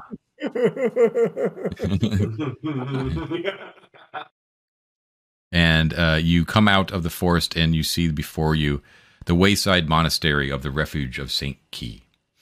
Dude, I run towards it like a fat kid chasing an ice cream truck. Only one arm, pal. Only one arm. You guys stayed here before, right? Yeah. On the way down. Yeah. Right. Okay. I don't think we stayed here. Right. We did. We had a meal here. I don't know if we stayed overnight, but we definitely hung out with the friars. Yeah, on our way down to Castle Brackenwald. Right. And I think even like before our adventure started, I think we So the Abbot Spatulard comes out to greet you, along with some of the monks. You've met him before. Wispy-haired man in his 60s, gigantically fat. Definitely someone, Gwillem, that you can tell has definitely... my God, I can't think of the most basic words. Has definitely benefited. Benefit is the word I'm looking for. Benefited from the largesse shown to his monastery from travelers. But he's happy to see you. And it is delightful to see all of you again. And you've brought a man of the cloth with you, brother. You, of course, can reside in the cells with the others, free of charge, of course. Nice. Last time we saw him, we had death rot. Right? Yeah. Well, you're looking much better now. I'd have bought the death rot. It's been quite the adventure for these level 1 adventurers. God. Indeed. Yeah. death rot, banged up arm. Good to see you, brother. Where can we tie our horse, etc.? So these animals actually need some attention. If we could, they'll take care of it. It's all good. Let's see here. Give me a second. Looking for prices here. Free. Oh, here it is. Yeah, so there's only private rooms. There's Spartan monastic cells on the upper floor of the refuge itself, and they cost 2 silver pieces a night. Okay. Meals are included. The meals are served with the freshly baked caraway buns, so like caraway seeds. Ooh. Yummy. Great. We should get some extra of those tomorrow. What would you guys say to staying just a couple of nights? So, question. As a man of the cloth, could I not try to haggle him? Brother, as a man of the cloth, you understand that we carry very little wealth. Ignore this! Ignore the lifestyle! We've got these giant candlesticks. Well, listen, we only acquire that which we can donate to the church. Please, is there any way we can have your nicest room? It's discount, man. I don't want to haggle. I'm afraid, brother, that all we can offer is the peace of the Lord and a warm fire, some food, and the roof over your heads. I'm fine with this. Bless you, Abbott. That's exactly what I had to try. Are we wrapping soon or no? We should, yeah. We are, yes. Okay. So I want to. Oh, sorry. Go ahead. What? Well, we could. Let's. I wanted to talk to him a second before we bed down for the night, whenever that's appropriate. That doesn't have to be now. Yeah, we should probably pick that up next time. But what I will say is that you guys can bed down for the night, and you have safely taken treasure from a place of danger to a place of refuge. So this is you will get all that. We'll do it off stream, of course, but. Oh, thank you, baby Jesus. But you will get. Does that mean I get some of that as Gwillem? Yes, no. You do. Yeah, you do. Whoever brings the stuff back out of danger gets it. Yes. Nice. Yep. And we'll pick it up at the refuge of St. Key and see what happens from that point on. Right on. Good. But nice. Good job getting out of danger, even though you got lost. Yeah. I just want to. So, are we going to bed or no? We're going to bed. Yeah. This week? Yeah. Well, Just we don't have to answer it, but I just want to whisper to him as we're sitting around a fire or something like that. What have you heard about Archbishop Sanguine? Okay. I asked him that same question. Yeah. You don't have to go to bed in order to get the speed. So we can pick it up with the conversation before you go to bed, but it's fine. Yeah. Right. But we'll tally all that up next time. So Okay. and once again, great session, guys. Thank you so much. Fun. That's fun. Let me just get back to the thing here. I feel spent. Yeah, right. Yeah, that was I'm a rough. cold thinking about this. Ugh. That was a rough one, but Chithane and Gwendolyn are very happy to be in a warm bed as well. But you did it, so it's good. Freezing cold, but you're feeling good. So good job. All right, guys. So that was it. Honeymoon suite at the monster. No, unfortunately not. It's all the same here at the refuge, but still, it's a warm place. All right, guys. So we'll see you guys next time for episode 14. Don't forget, everybody, to please like and subscribe. 3D6 down the line, and we will see you guys next week. Thank you so much. Thanks Bye-bye. for all your comments, everybody. We love them. Yes, we do. Yeah. Thanks again. And Bye. the poems. Keep the poems coming.